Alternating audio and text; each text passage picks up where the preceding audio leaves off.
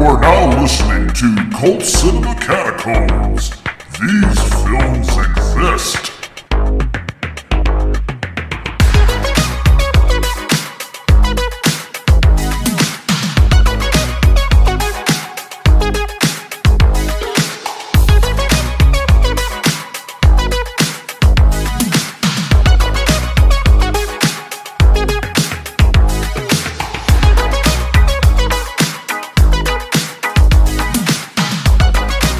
Now, here are your hosts, Roy Buckingham, Andrew Farmer, and Courtney Robertson. Dot and her toys and who likes which things. Okay, so what are the toys' names again? Okay, so there's like Dot's first favorite toy is Hop. There's this little bunny that her cousin gave her. It's Hop. Then there is a mouse in a tutu whose name is Mina. And then there's a tiny little, those, it's the predecessor of the Beanie Baby, but now they're not. They're just stuffed animals and they got huge eyes for some reason. There's a teeny one. Problems, yes. Yeah, there's a teeny one of those called Dottie. And that is the name on the tag. I assume that's why it was given to her. And then she's got Violet. And then there's Cream Puff Violet. Those are two different toys, but both of them are named Violet. Did she get the aardvark I sent her named Raoul Julia?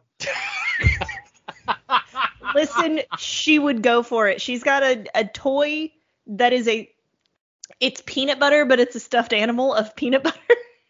Like in a jar or just yeah, it's like a jar of peanut butter, but it's got a face. Awesome. And its name is Antoine, so that's fantastic.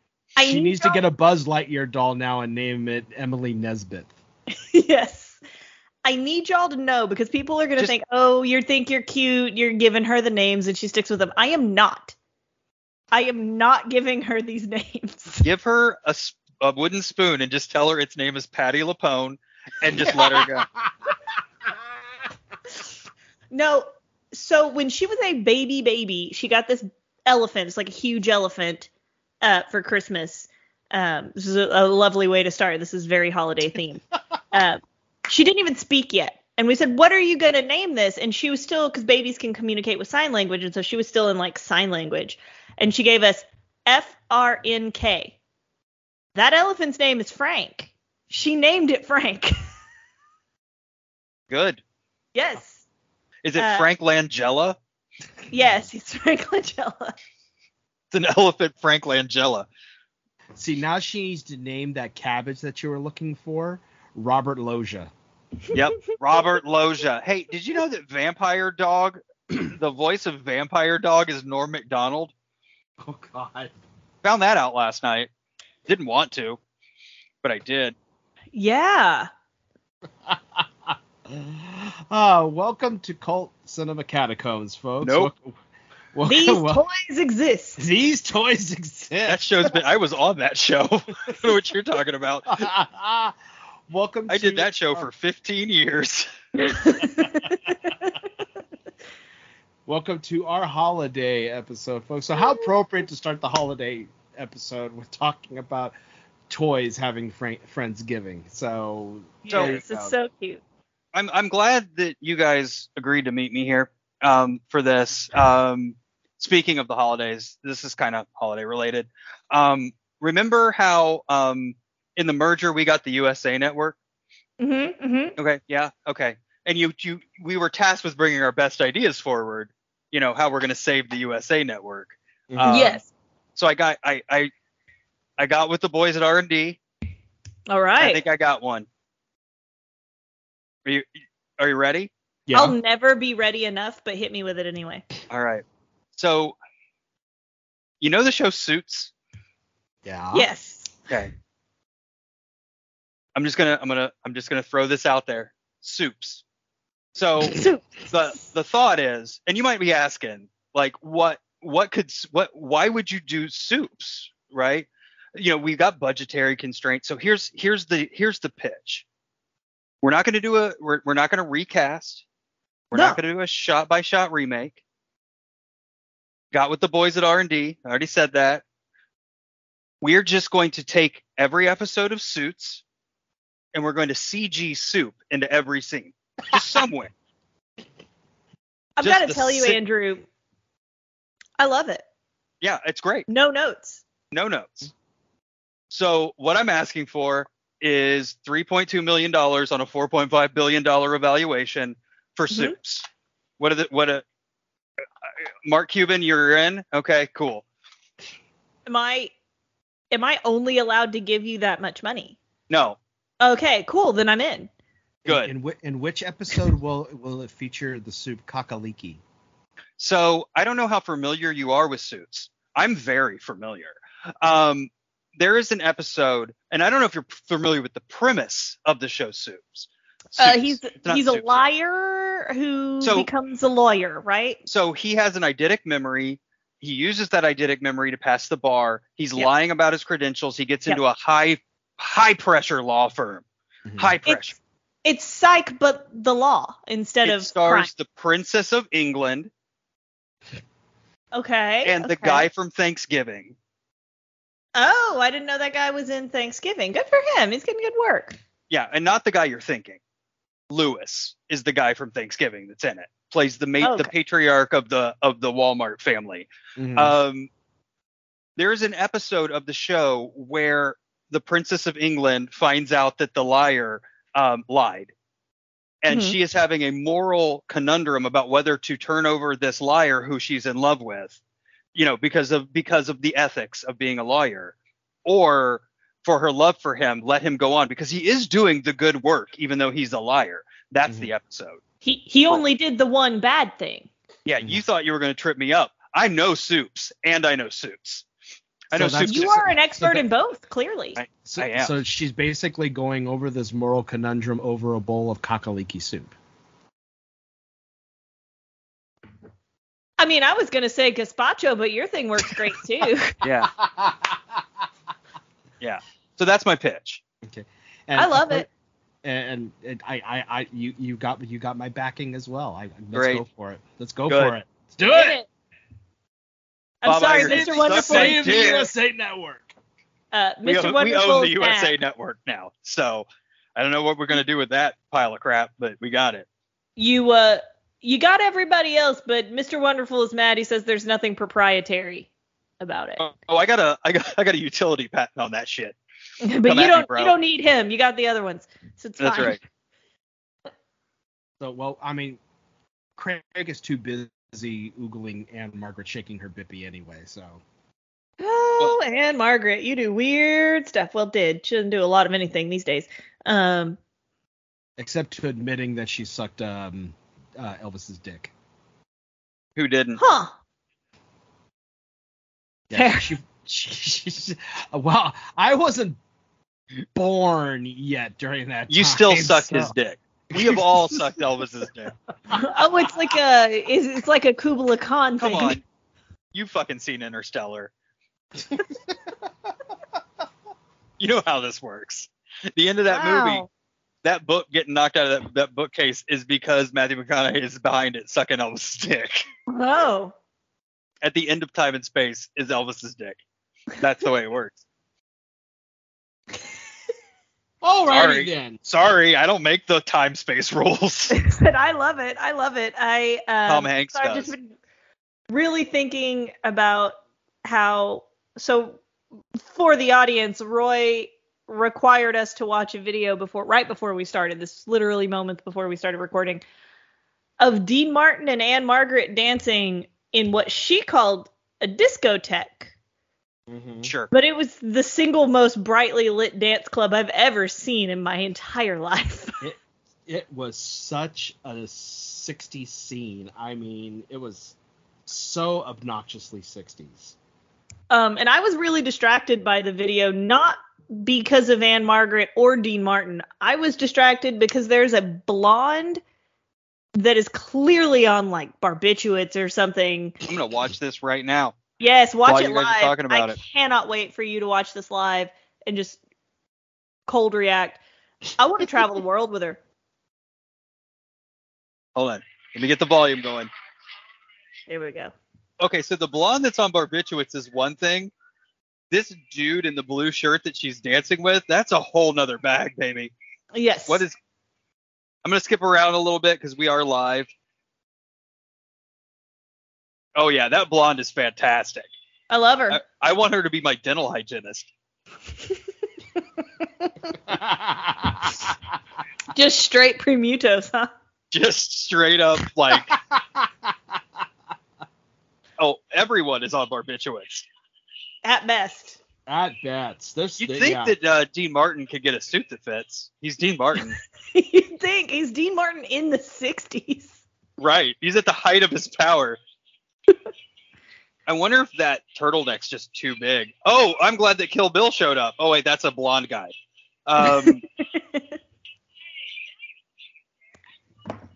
I don't like that. I'm turning this off now. When the guy calls him dad, calls him dad, not daddy-o, not daddy, but dad, that made me the most uncomfortable. I can't deal with that. You must have turned it off just too early because Anne Margaret's very clear. He calls everyone dad. That doesn't make it okay. It's an equal opportunity crime. That doesn't make it all right. You missed the part of Anne Margaret basically wrapping herself around Dean Martin's body like some feral weasel. Not to quote a movie too frequently, but I wouldn't say I missed it.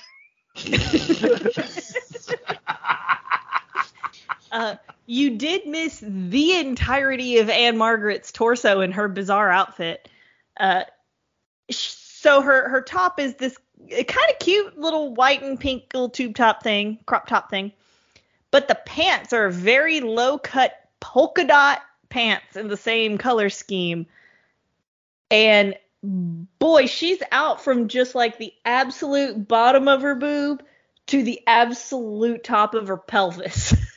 Nice. And she still dances. Nice. She's up there with like terracotta. Just locking that in so those don't go anywhere. So how's Craig doing with that? How's he handling that? He's a big fan of Anne Margaret from way back. Sure. You would have to be. I believe he saw Bye Bye Birdie for the first time when he was about 12. Perfect. And that opening changed his life. He has a relationship with Anne Margaret the way I have a relationship with Elvira. Yes. Perfect. Understood. Say no more. So now, here's the reason why I asked you guys to watch this clip. Because that was what YouTube recommended to me to watch after I watched the trailer to the movie that we're going to discuss on this episode. Excellent. Oh, so your algorithm's in a shambles right now. Oh, yes. I mean, because we're talking about the G-rated 1977 Lost animated movie Raggedy Ann and Andy, a musical adventure. I've seen this. After watching the trailer, it said, we recommend to you this scene of Anne Margaret shaking her bippy with Dean Martin. It's wholesome. Pure chaos. Pure chaos with a Monkees cover band.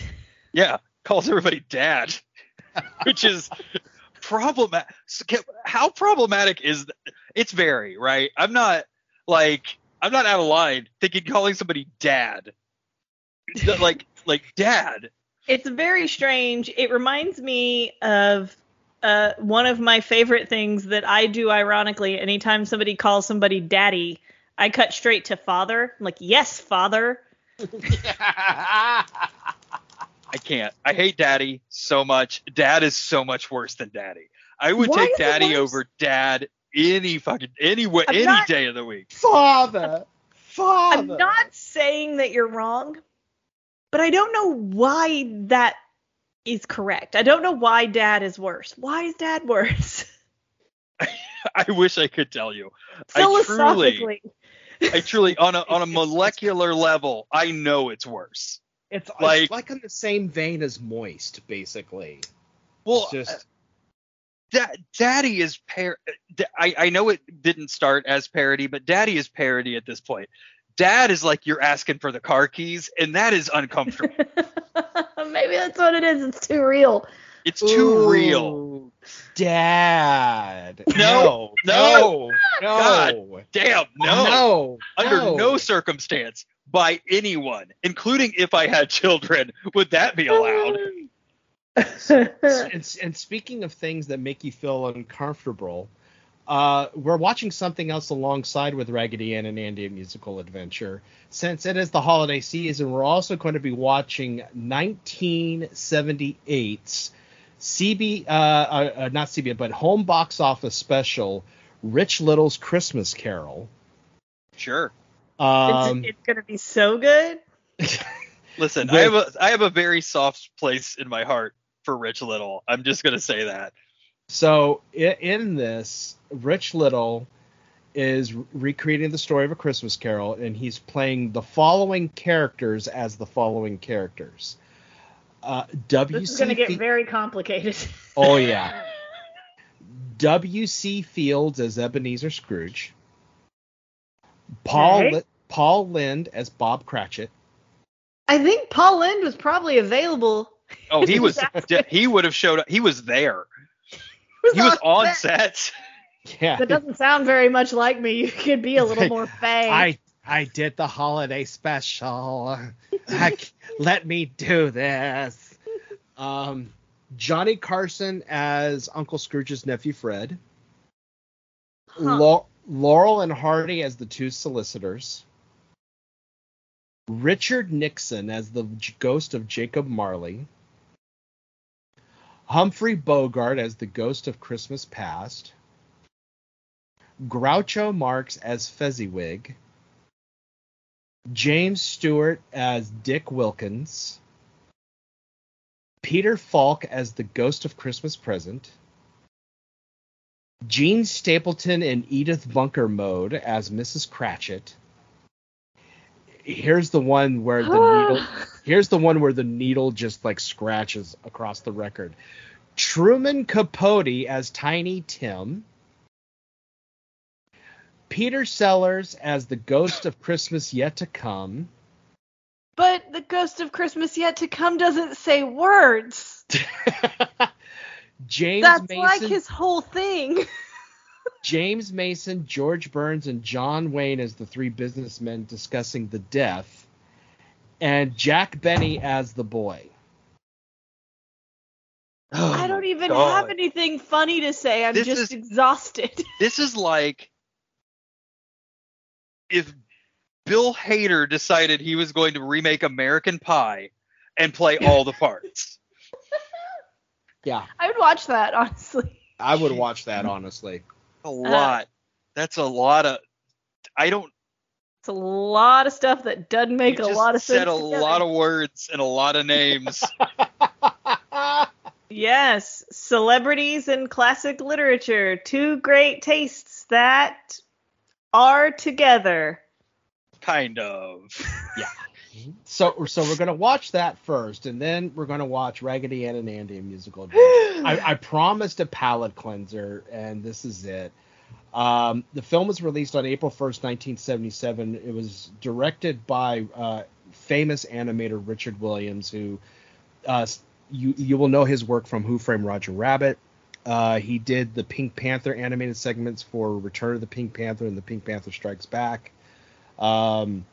Also did the lost film that they're still trying to recreate to this day, The Thief and the Cobbler. Great animator.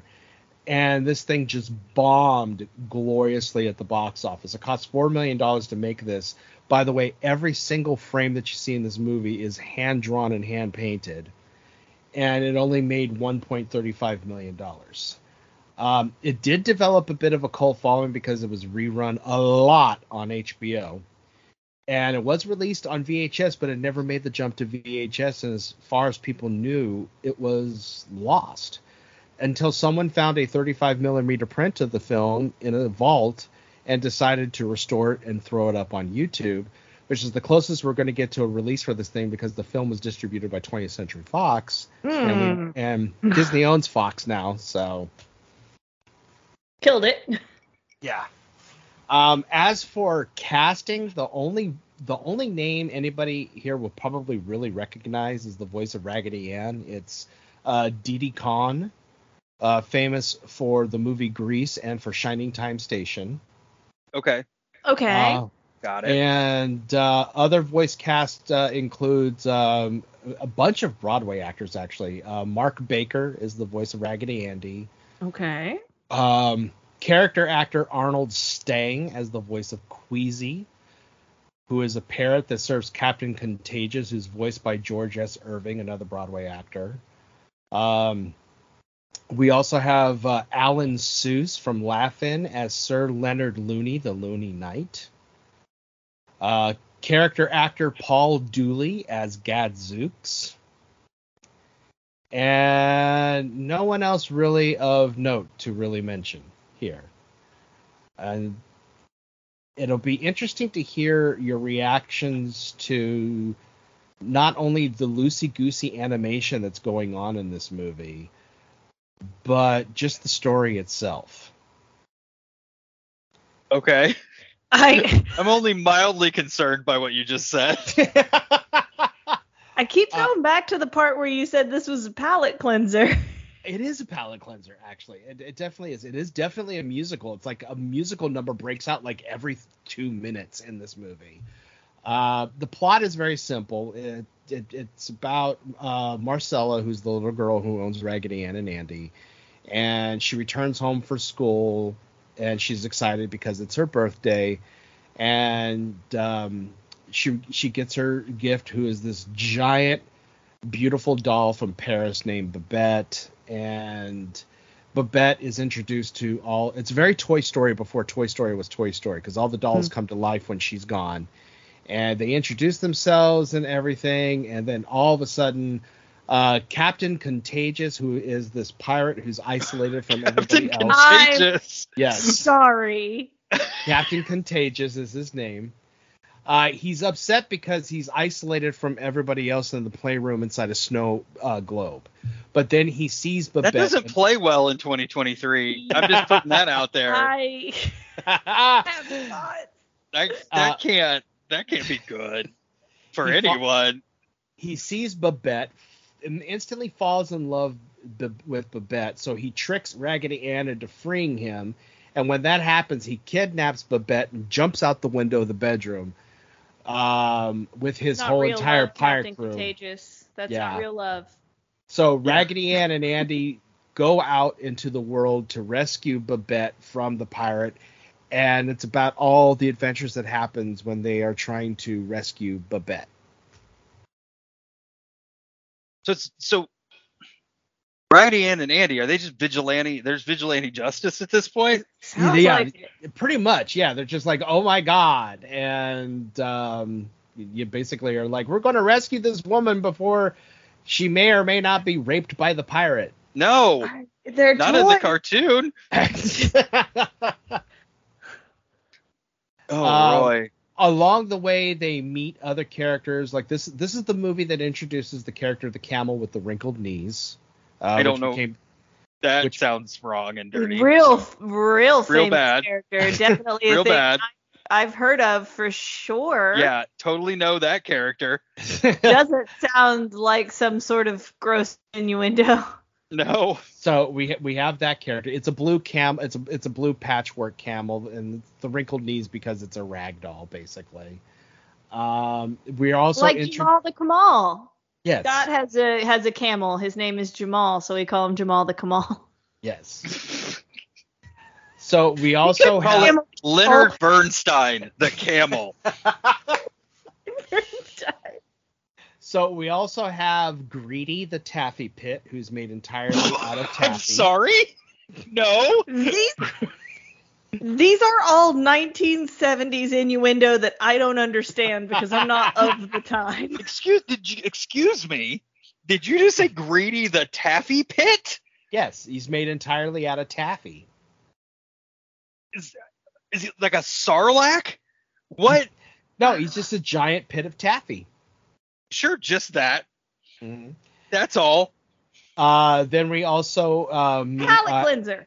Yeah, we also have characters such as Sir Leonard Looney of Looneyland and the monarch that runs over the land, King Cuckoo. Syringy is in this. And then we also have the sea monster Gadzooks. Yes, and then you find Alexis the man pig along the way. Yeah. You do. You find a guy named the Shocker who's like Chef Boyardee, but he's missing his ring finger. It all sounds, I know how it sounds, but honestly, when it's done in the realm of a G-rated animated movie, it's honestly really innocent. Hamburger it doesn't sound Helper. innocent. Hamburger Helper, not Chef Boyardee. You knew what I meant. I was going with it. I mean, could you imagine how horrifying that would be if it was Chef Boyardee just without a ring finger? That's worse. The songs. Also, that nasty little freak from Candyland. What's the chocolate guy's name? Doug. Doug. Y'all know what I'm talking about, right? He's like a kinky little nasty freak. All of them in Candyland are. They are. Look at that Candyland. Guy. Okay. Sure, Courtney. I'm gonna start What version of dropping Candyland are you people. playing? I'm dropping Candyland people into the chat. They're all nasty little freaks, every single one of them. So a couple of other things about Typing this movie. so hard. This movie was actually adapted in 1986 for a very controversial Broadway musical. Oh, God. Yeah. Still a palate cleanser, ladies and gentlemen. It really still is, as compared to Roar. Well, no, the reason why it was controversial is because it was touted as being not only an adaptation of the movie, but also of being a family musical.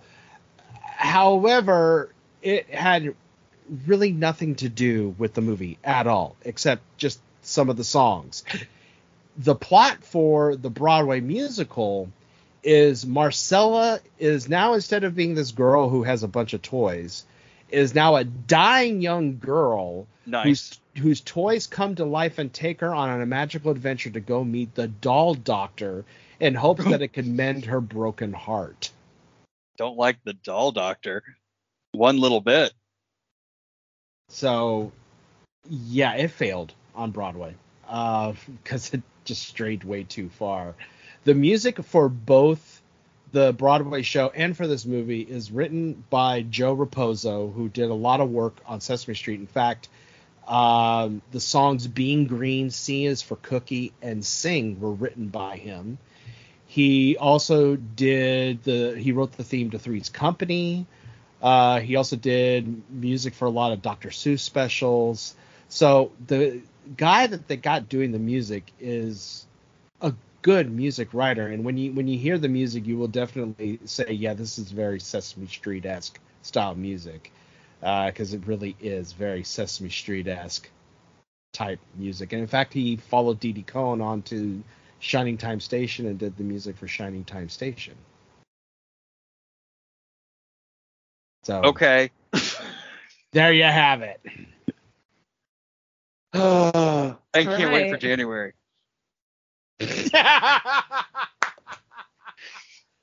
I know. January is revenge month for both of you. It's not revenge. Both of you are doing the program for the month of January. You do not trust or believe me.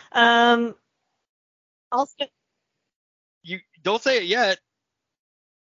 Oh yeah, don't reveal what it is until after we watch these two things. So I am promising you, I am not getting revenge for anything. God, she just sent the photo. Glop. What the hell? Gloppy? First of all, that's racist. Second of all, you're right. That is just that's not chocolate. That's sentient poop. Yeah. Yeah. That is sentient poop. Oh, that's poo-poo man. You just wait. I'm not even done finding Lord Licorice right now. No. Oh, I'm aware of Lord Licorice, but I was not aware of Gloppy.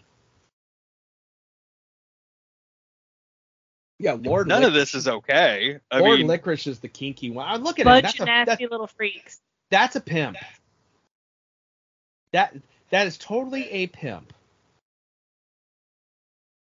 No ifs, ands, or buts about it. I am telling you. I'm not leaving. I did not ask it to. and you but better Google look. said, I'm going to go ahead and put on safe search for you and blur some stuff. And I just Googled literally the phrase Candyland characters. So I'm not the only one who has noticed this. Why are we doing this to ourselves on Christmas? It's supposed to be a joyous occasion. It could be Don't worse. get me started on Grandma Nut. Oh, no. She is in Candyland, sir. Don't get me started on Grandma Nut, if you know what I mean. I mean, it could be worse. I mean, we could be watching Premutos again for the third time. Why would we?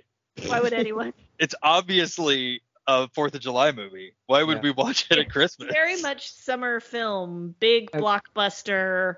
Or, we could be subjecting Courtney to Dick Shark. No. God, under no circumstance. I'm a good person. I stand by the fact that Courtney should never have to watch that movie. I donate to charity. I'm kind to animals. Yeah, we stepped in front of that bullet for everyone on the face of the earth, without question. I will forever be grateful. His name, Bill Z. Bub, was that his name? Yes. Sir, I know he listens. Sir. It is. You need to stop. Stop. Okay, stop. You don't have to. You don't have to. Let's just say that. You might want to, but you don't have to. You don't fine. have to do this, Bill. You're fine. Get a hobby. I think he does have a hobby. It's creating dick sharks. Make a friend who's not nude. Yeah. Step away from the gentleman's club for like a day. But just a day. Now that I think about it, though, what movie we do need to have Courtney watch? Oh, no. In our roster of films that because I'm staring at it right now, in our roster of films that we have watched, and we're like, oh no, what is this? Oh, what's Lord. that? Sextet. I think she would be good with Sextet. Courtney, you still haven't watched Boom, have you? I have not seen Boom. It is the movie that everyone should watch. I'm definitely interested. It sounds unhinged. Shit on your mother. It is, especially for you being a stage fan, a fan of stage and screen. Yes. Watching a Tennessee Williams play on the TV with obviously drunk actors doing the most unhinged shit you could imagine is right up your alley. She also needs to watch Dr. Caligari while we're at it. We should. Which is really mean because one of my favorite movies of all time, and yes, I am a nerd, is The Cabinet of Dr. Caligari. The silent one. Did it have enough tongues in it, do you think? I don't recall the tongue count. Okay, well then they that's didn't the do problem a lot with it, of tongue and the work. solution is Dr. Caligari. Okay. But no, she also needs to see Boom so she could witness Truman Capote as the Witch of Capri saying lines like, I have always found girls to be fragrant in any phase of the moon. Yeah, it's true. That's true. Even for Truman Capote, that's weird. Yeah. You need to tell me why there's a monkey there. Yeah. Because someone heard of Sunset Boulevard. and plus also you have to watch the scene where both of them drunk off of their ass, Richard Burton quotes the Xanadu poem. He's like, in Xanadu to Kublai Khan, a stately pleasure dome decree. And then all of a sudden, Elizabeth Taylor just like swings around with the force of 1,000 violins and goes, what? It is on another level. It is so on what another I'm hearing, level.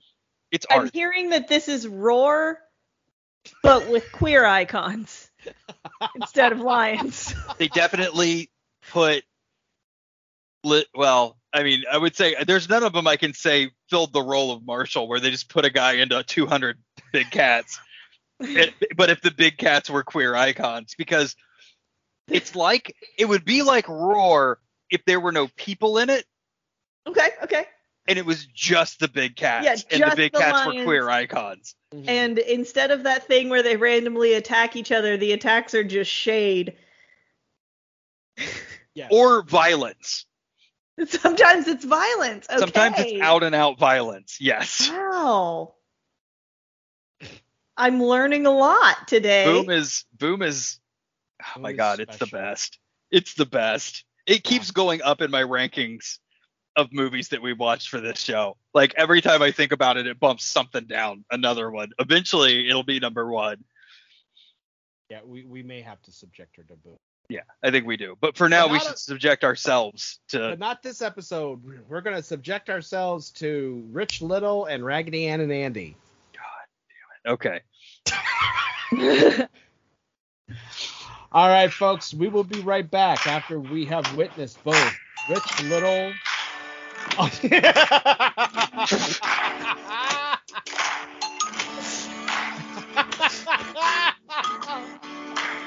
Okay, I'm done.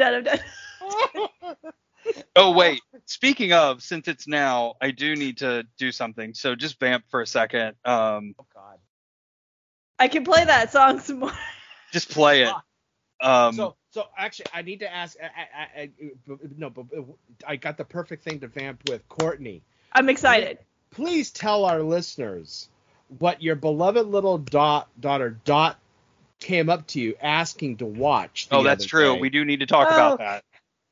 Because this is a great follow-up to last month's episode. It really is. I made that transition. This is my fault. Okay. So my days are numbered because if you remember in the last episode about Roar, Dot did see parts of it.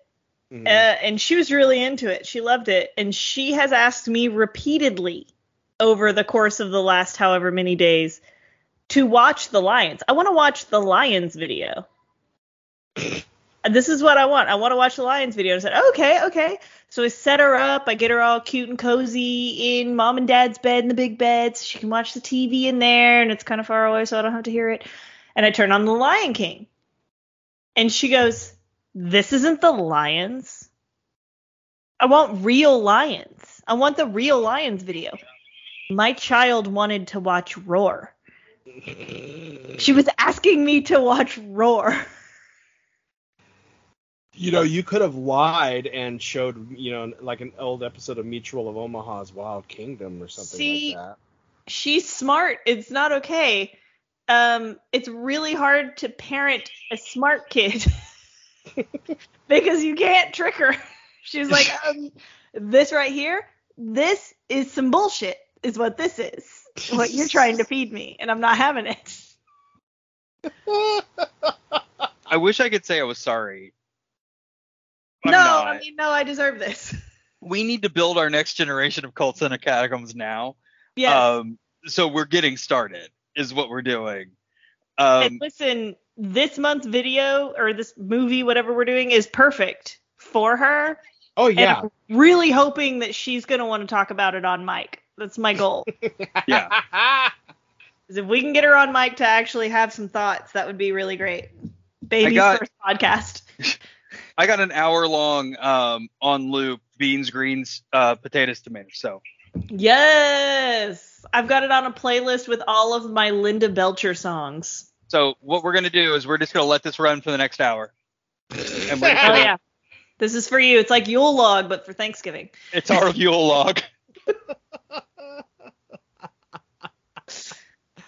Oh, God. On that note. I'm Birdmanning around this room right now. You can't see it. I can't wait. We need to be on video. I need this video.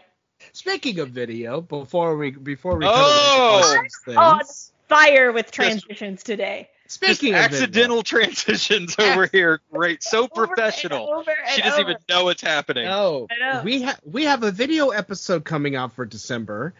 Who wants to describe this thing? Andy. I've done it like 7 times. All right. So, y'all know what Temu is. So what we did is we decided we were going to have a little bit of a secret Santa, and give ourselves what was the limit? $10. Mm-hmm. I think $10. Give ourselves a limit of $10 per person go onto Temu and find the most unhinged shit we could.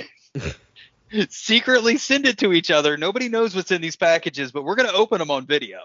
And I'm very excited because I feel like I nailed it. I nailed it. I'm also pretty good. I also have a surprise for both of you that I have told you nothing about. Oh, God. For the video. And I will continue to tell you nothing about.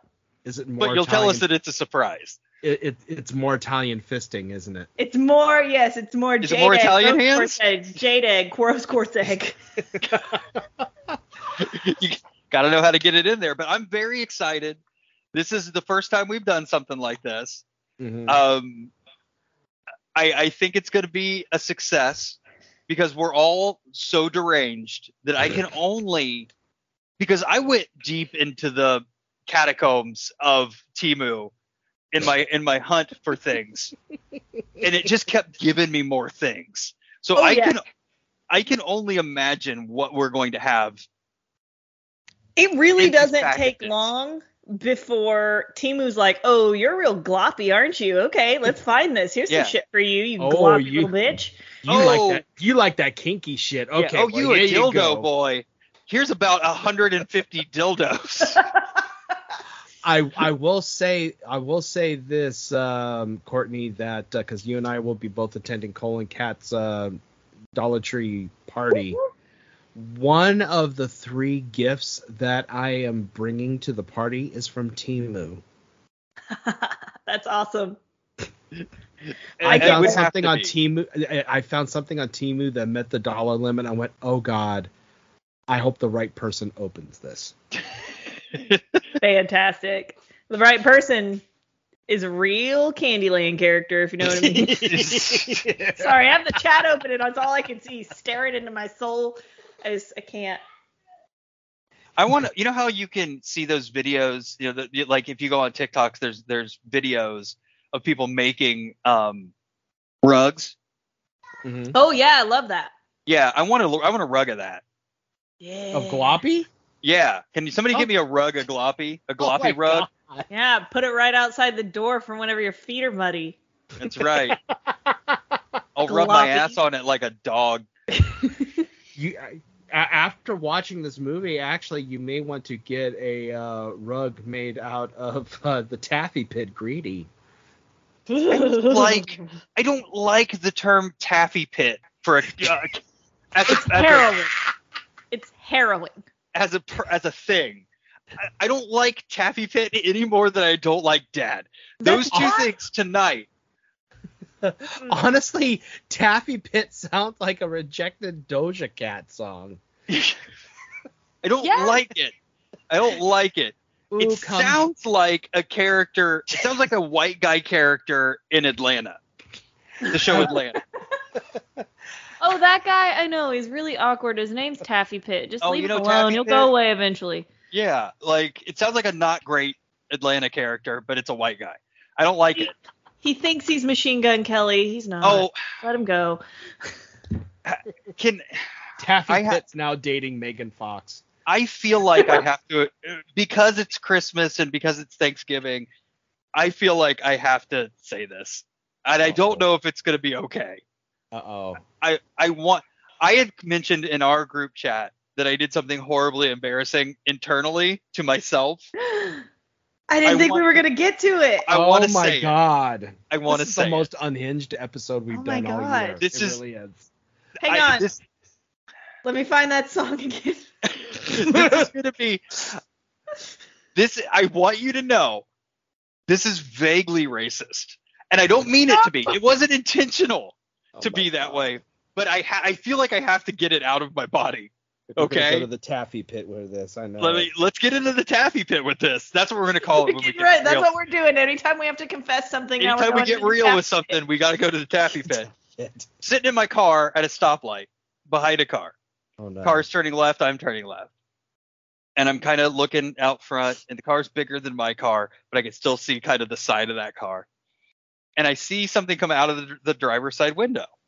I'm looking at it, and I'm like, oh, that's a cute dachshund. I like that. I like that dog. it was just the man driving's hand, just a black man's hand. Oh no! That's what it was. Just a black man's hand out the window. Andy. Vaguely, I know it's problematic, right? But it happened. You're definitely going to the taffy pit for that. I feel like I'm canceling myself for it. I feel horrible about it. But it was like 5 minutes of this. Like 5 minutes is an exaggeration. It was like a full, like, right turn, like turns, like left turn lane, right turn lane. Like it was a full like 2 minutes. I might have figured out how this is okay. Okay. Did you meet Snoop Dogg? Because he turns into dogs. No, that's more racist. Oh my God. More racist. That's more racist. No. If I thought every black man turned into a dog. Get educated. God damn it. Snoop Dogg has had many music videos where he transforms into a literal dog. Oh, we're going to get letters. That's not real. Jesus.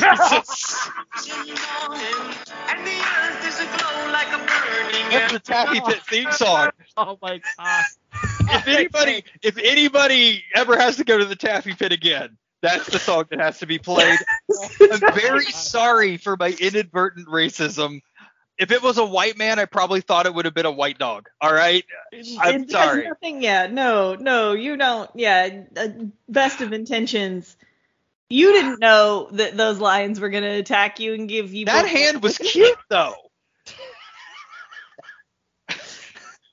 On that note, we will be right back. He shouldn't have had his hand like a hand puppet. Like it looked like, like a hand puppet hand. It's his fault.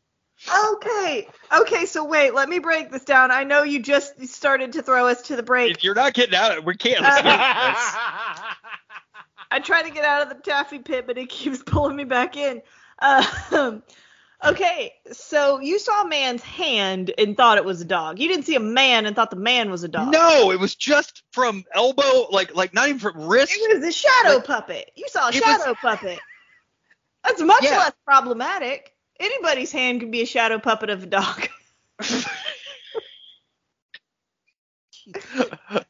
Oh, I felt real bad about it, though. I still do.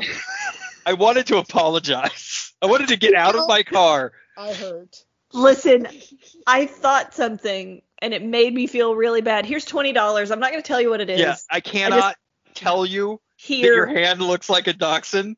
I can't do it. But here is a Starbucks gift card. You have great hands. I hope you play piano. Right.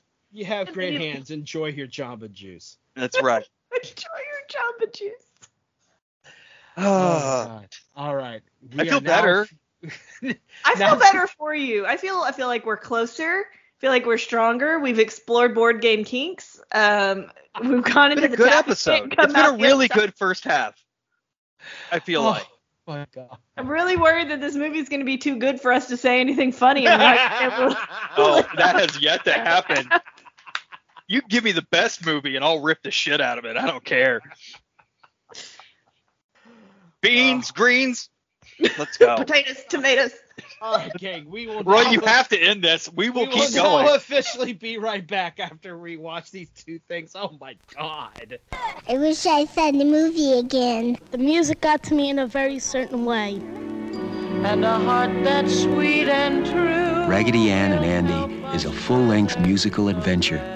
Directed by Richard Williams, winner of an Academy Award for A Christmas Carol, with original songs and music by Joe Raposo, the man who made Sesame Street sing. Paper flowers. And if you think it's just a story about dolls, you're in for a surprise. The plot was really, really good. It was very exciting, a lot of action. Watch out below! Best adventure was when they were in the Taffy Pit. It was really funny. Hey, this is real sticky. They went in a gooey stuff.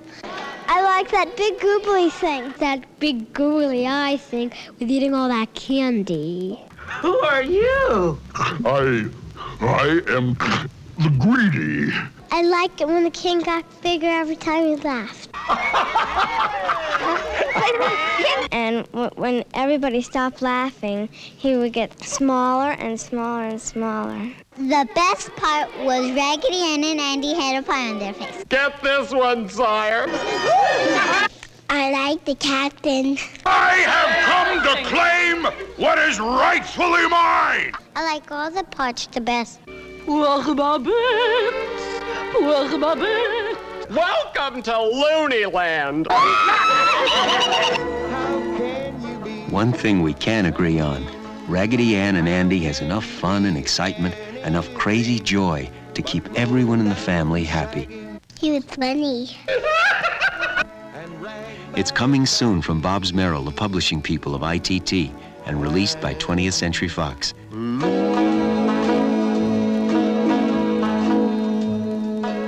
Raggedy Ann and Andy, the musical adventure that has the critics raving. I would give it 11 stars.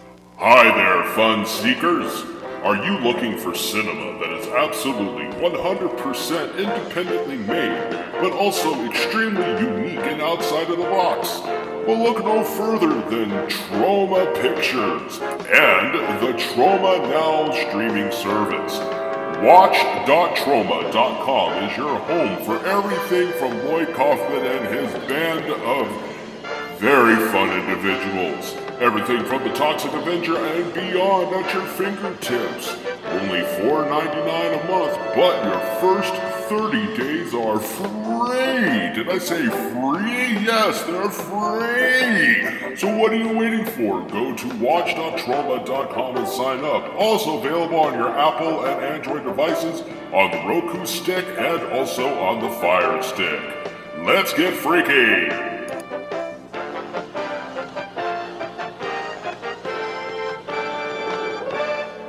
I was going to ask if you were drunk. No, it was not allowed at the time. Okay. I mean, not allowed. Come on. I mean, I did grow up in small town Texas, but. I mean, man's laws have no meaning for you. As we all do in small town Texas, you drink your wine out of a Justice League mug. That's right. Or a giant boot.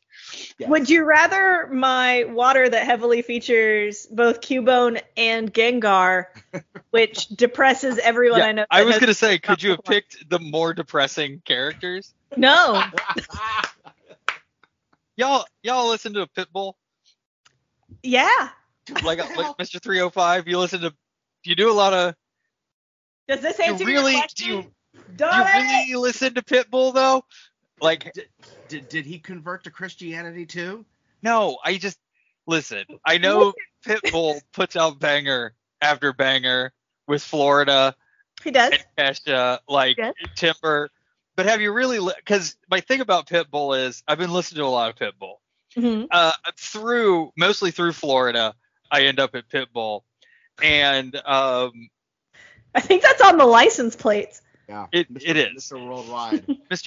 Mr. Florida introduced me to Mr. Pitbull through Welcome to My House, and now I listen to a lot of Pitbull.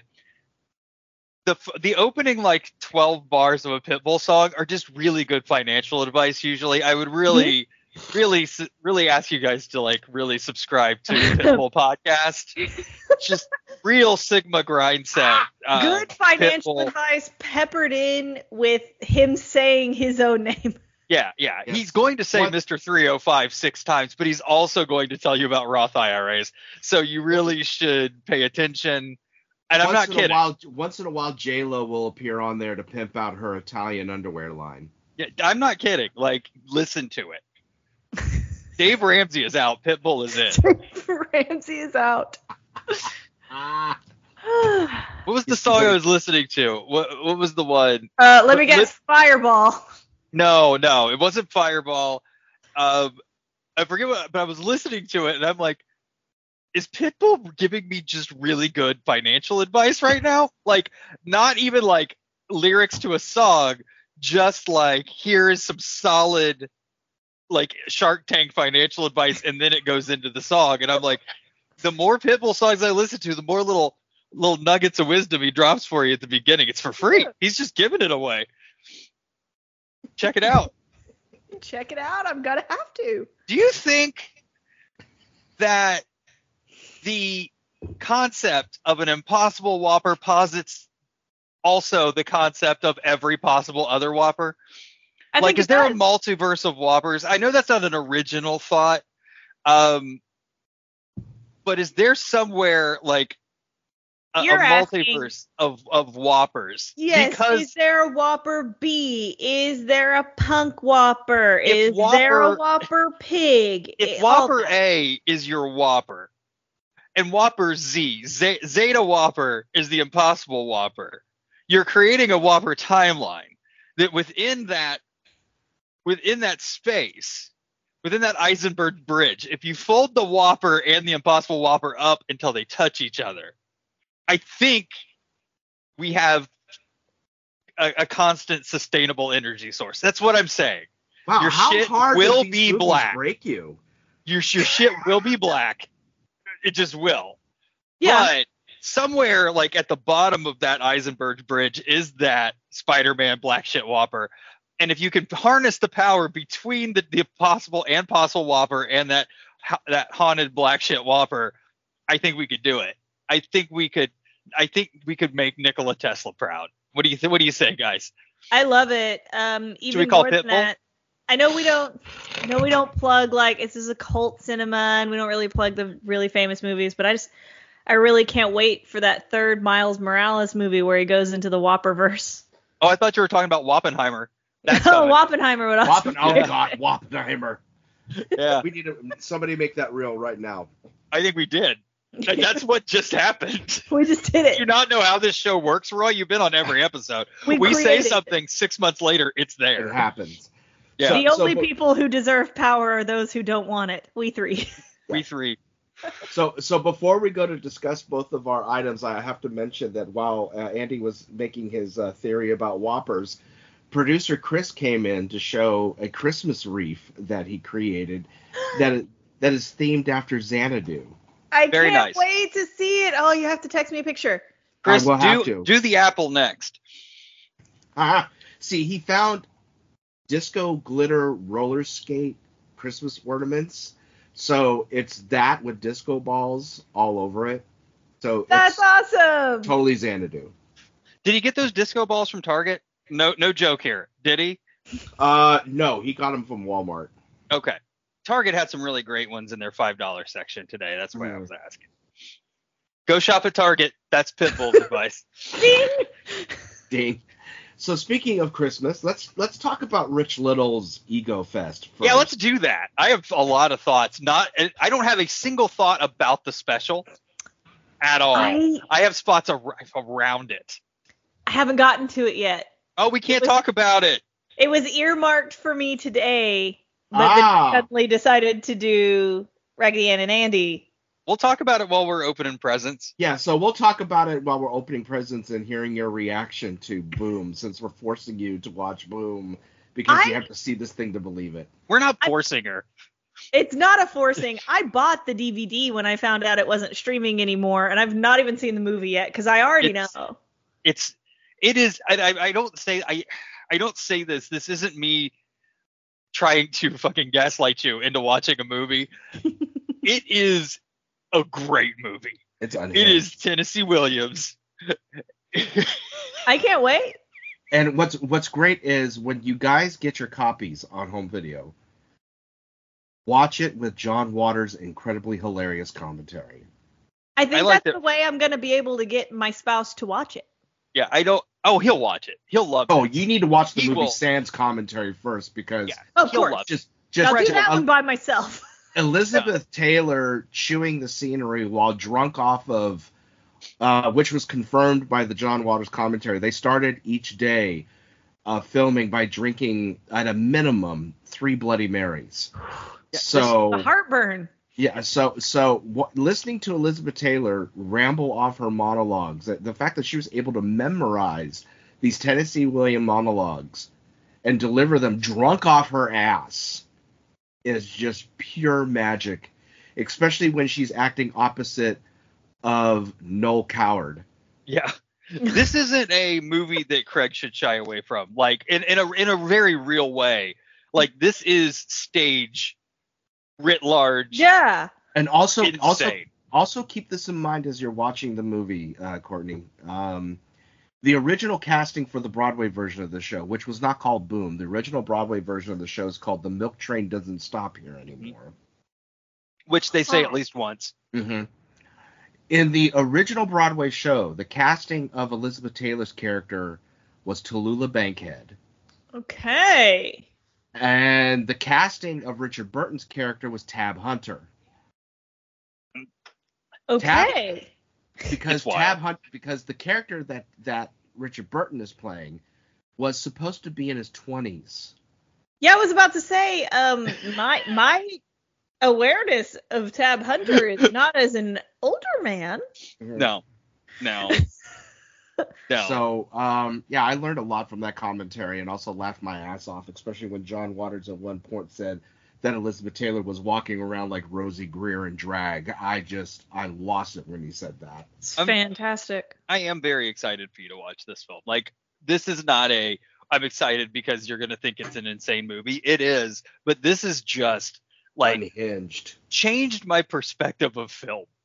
Wow. Yeah, so completely. Unhinged. And I'm not exaggerating. Like, changed the way I watch movies after watching this film. The other little tidbit John Waters gave that I absolutely loved was about the set.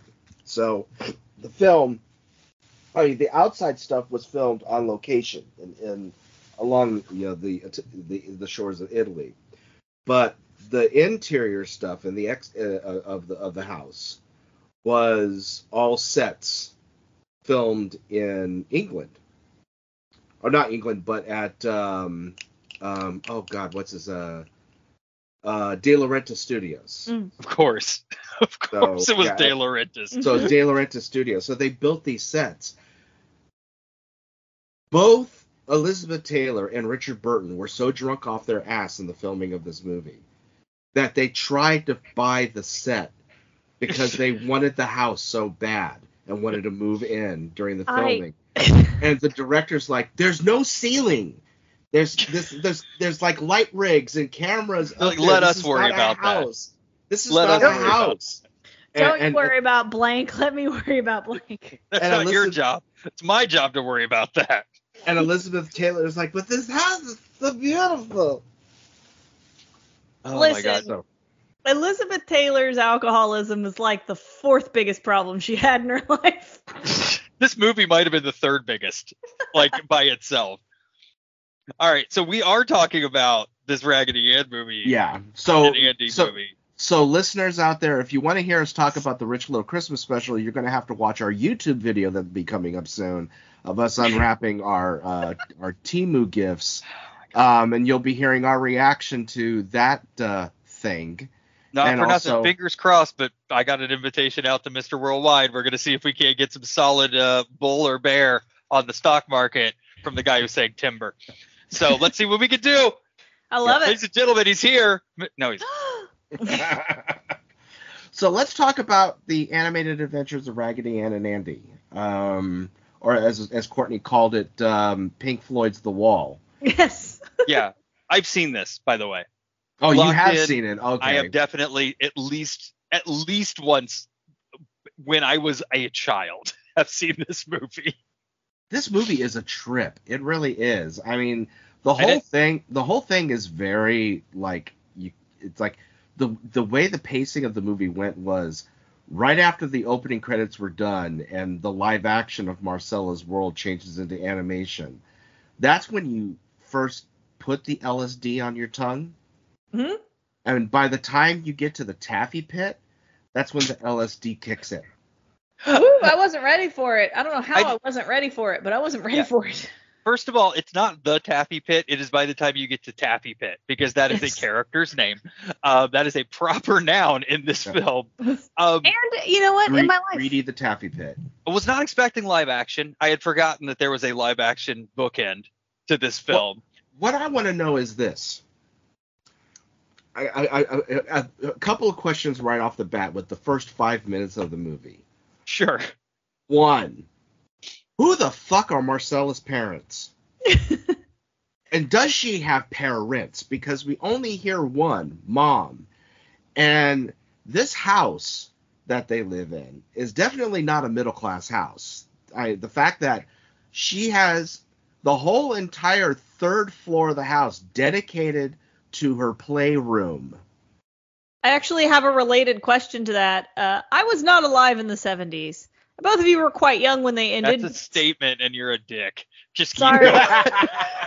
Sorry. There's some lead up to the question. I should have mentioned that. There's some hurtful lead up to this question. I should trigger Just warning. a reminder that I'm younger than you two. First of all, I don't understand, phones with cords, and I never drank from the garden hose. So I don't can understand you? why carpets were in the homes. Can you tell me about leaded gas? What I was trying to say is you might have been young when the 70s ended, very young. Guilty, yes. And yes, fair enough. however, you might remember and be able to tell me this question. My husband, who was born in 73, was not. Did all houses in the 70s have 30 flights of stairs, or is it just that one? I think it was just that one because I lived in a one floor house. There was no stairs, no nothing. It was a 3-bedroom, 2-bath house, but all of it was downstairs. It did not have a fucking bell tower. Well, mine was 17 Quasimodo stories, to live in. but each story was one room. So it was just every story was one single room. So yeah, I had those flights of stairs, but it was you had to go up 4 to get to the bathroom, down 3 to get to the laundry room. So that's where I grew up. Yeah. So my first question is, who the hell are her parents? Secondly, she has an aunt apparently who lives in Paris because that's how she gets the new doll. Babette is from her parent or Parisian parent. And what I want to know is that the way that doll, it's obvious that is a porcelain doll that she received, Babette. Who the fuck packed that doll to be shipped from Paris to wherever they live in the United States? Because honestly, that thing looked like she was about ready to open the box and see Gwyneth Paltrow's head in it. Yeah. Dusted some Easter grass on the inside so it wouldn't break off the plane. Mm-hmm. Just a little bit. And my third question is, who at Pixar remembered this movie and said, you know what? I'm going to attempt to remake it with Toy Story, or at least rip it off. Because in the first 5 minutes of this movie, I was like, that was from Toy Story. That's from Toy Story. Well, no, wait. This movie came out in the 70s. Toy Story's not an original idea. Well, neither is this. Indian in the Cupboard had existed before this. But that being said, there were a lot of one-to-ones on this. And Roy, I want to take you back to your initial statement. Do you really think it's and I'm going to put this in quote, aunt who lives in Paris when we only hear mom's voice and you're sending dolls to the daughter? No, sir. That's all I'm saying. Draw from that what you will. But, I mean, yeah, I had so many questions up until we got introduced to all the other toys, and Raggedy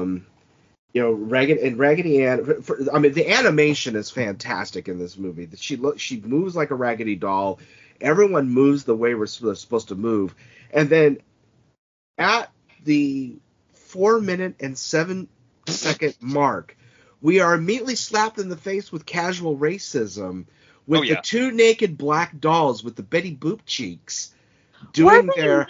I didn't understand what they were. You could definitely tell they were naked. There were no clothes because you could see the joints. Yeah, where they those type of dolls were. Yeah, and one of those. I was like, was this just a toy? I even texted my mom to ask her. I'm gonna drop it in the chat. This quick little screen grab here. Super simple. To ask her if maybe she would remember it. This is what she told me. No. No, just no. No, that's racist. So I asked her, for those of you, I know dropping in a screenshot's great for an audio medium. I said, hey, because she was about 10 when this movie came out-ish, and so it's logical that maybe she would have. So did you watch any Raggedy Ann and Andy And she just texted back, no, creepy. Can I address something on a personal level with this I would movie? love to. I never remembered at any point in the in the lore of Raggedy Ann and Andy of her ever referring to him as Andrew, and she did like 7 times in this, and it freaked me the fuck right out. Oh, like Andrew. Oh, yeah, I don't Andrew. like it. I don't like it though. Like, imagine it being your name though. Also, and then you're kind of casually watching TV, and a dog goes, "Oh, Andrew," and I'm like, "No, I'm leaving. I'm out. Like, I'm out of here. This is not okay." And how many musical numbers did they want to squeeze in the first 7 minutes of this film? There were 4 separate musical numbers in the first 7 minutes of the movie, and I'm like, dear God, what is this, Les Mis? What and the hell? And that one was 8 minutes long. Yes. And then had a reprise at the end. Yeah, I have a note in here somewhere that just says every single song in this movie would benefit by being half the length. Yep. Every one of them. I mean, he wrote for Sesame Street, the songwriter. He knows how to write short songs. Yeah. He chose this, is what happened. But going back to the racism. That's why I wanted to go back to that. These dolls come out with their, like, full naked bodies. Absolute Barbie doll physiques. And every time they talk, they do it in like this hip-hop jivey 70s music tone. And everything that they say after they're done with their saying, they basically go mammy with the whoa! With the shaking of the jazz hands and the everything. And I'm just like, this was still cool in the 70s? What the hell? It was wild. No, I had a counter going for this. We'll get to that number later. That's the I can't decide if that's racist counter. It's all racist. There are like several things in there that are just weird enough that I'm like, I feel like this might be racist, but also enough is different that I'm not super sure this is racist. And then if that wasn't enough, then we get to casual bigotry. Yeah. When Raggedy Andy finally comes into play, and he's just like, I'm no sissy. I'm no sissified girl's toy. This whole musical number about it. And at one point, we also see Raggedy Andy do, like, the stereotypical girl walk. There's some when he swishing. goes, I'm no sissified. Swishing more than Joe Jonas after getting drunk at a bar.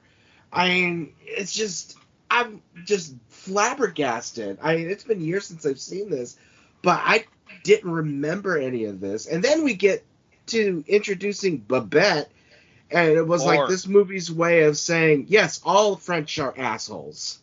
Yes. Yeah. I'm not going to slut shame Babette. I'm not.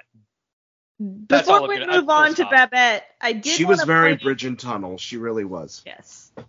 I really wanted to point out in the Raggedy Andy song that at one point he says there's too many girls. And like half of those toys are dudes. Yes.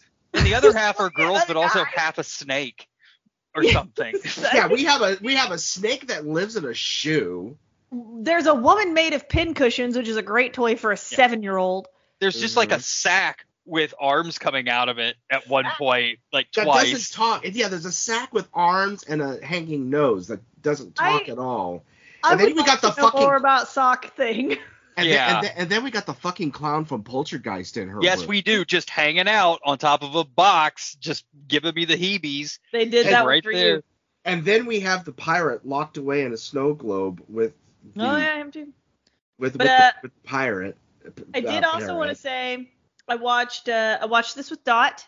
It's a very Dot appropriate thing. This was her first big note was during Raggedy Andy songs. She looked up and she went, he's weird and he's making a mess. Yeah. I mean, that's all men. Yes, all men. All. Good way to go, Dot. Nailed it. Crushed it in one. Crush it in one. No notes. Also have a meter going for her. So there's my is that racism meter, and then there's Dot's wow meter, which is usually when I think something is interesting in the movie and I say, hey Dot, did you see X interesting thing? And she does not look up from her drawing and goes, wow. It's like a straight Owen Wilson wow. That's great. Yeah. That's fantastic. It's a desperate attempt to sound interested without having to actually do anything. She's learned so much. She's come so far. Yes. It is out of her father's mouth, and I don't think he knows that. So let me explain the basic plot to our listeners. Oh, please. Yes. Please, So to me too, while you're at it, Roy. Let's hear it. The basic plot of this movie is Marcella, the girl who owns all of these toys, receives a new doll from France for her birthday. And the doll is pissed off because she's been taken away from France and doesn't want to be in the toy room. Meanwhile, the figurine that's inside her snow globe that is apparently collecting dust as high as it is. Can I stop right there just real quick and ask a question? Because Snow Globe Pirate says something that I need clarification on. He said I've been in this. He said I've been in this snow globe for 30 years. Mm-hmm. Did they have snow globes like that in the 40s? I'm legitimately asking. That looked that elaborate? Somebody's going to their phone, and I think it's Courtney. Yeah, I don't think that they looked that elaborate. I don't think they looked that elaborate because that snow globe looked like that somebody went to Things Remembered in the mall and bought it. Got it engraved with my name. Yeah, the San Francisco Music Box Company is what they went to go buy that thing. And first of all, I didn't remember that the San Francisco Music Box Company existed until just now, so thanks, Roy.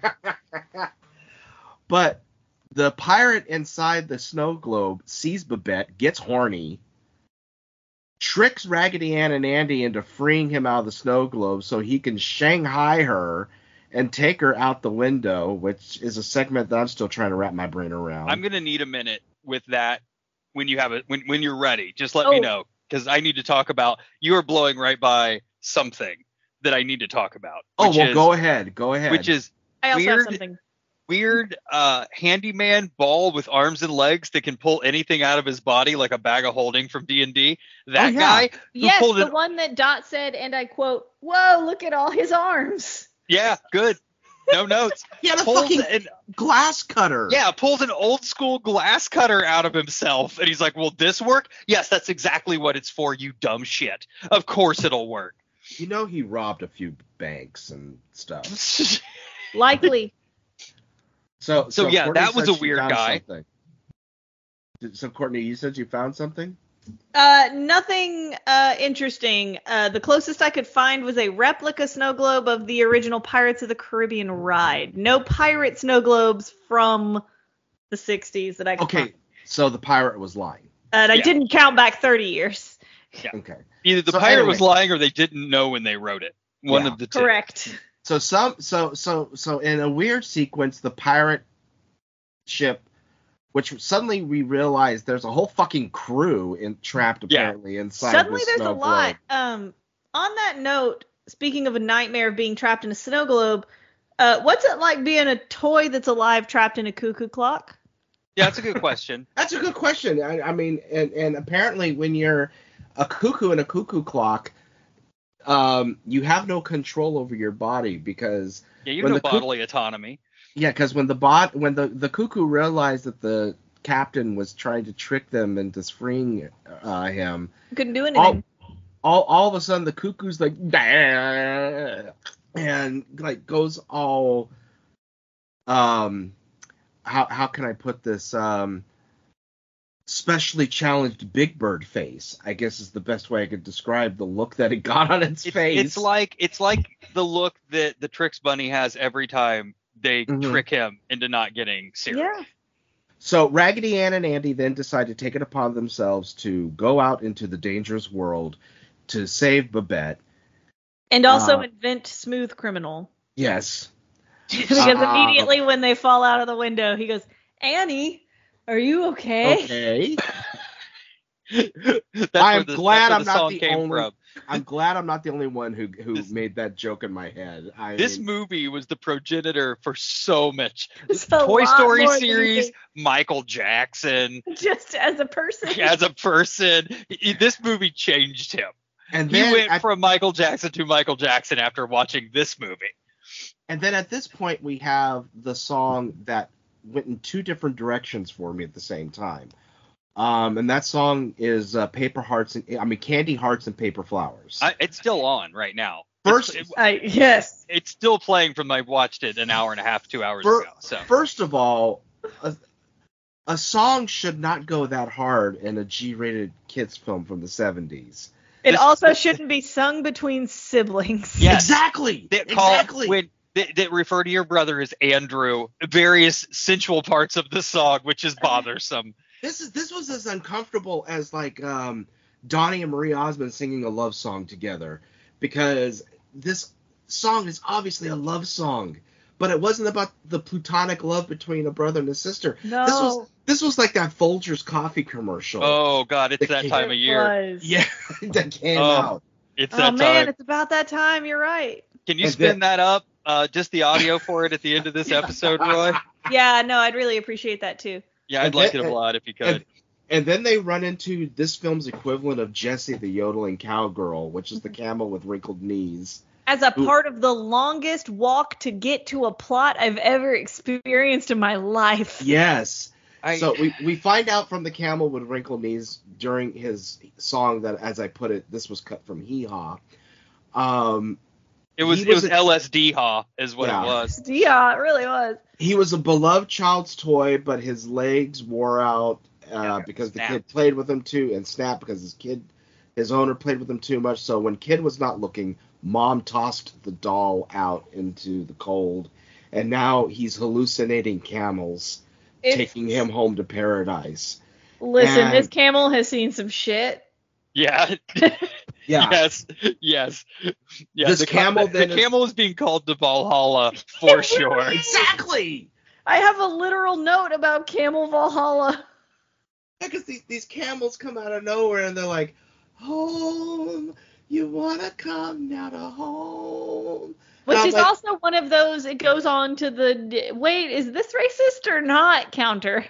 Yes, especially when you see the camel with the 7 veils. Yeah. I don't know if you saw the 7 veil camels with the boobs. It feels very generic Eastern religion of the 70s-y.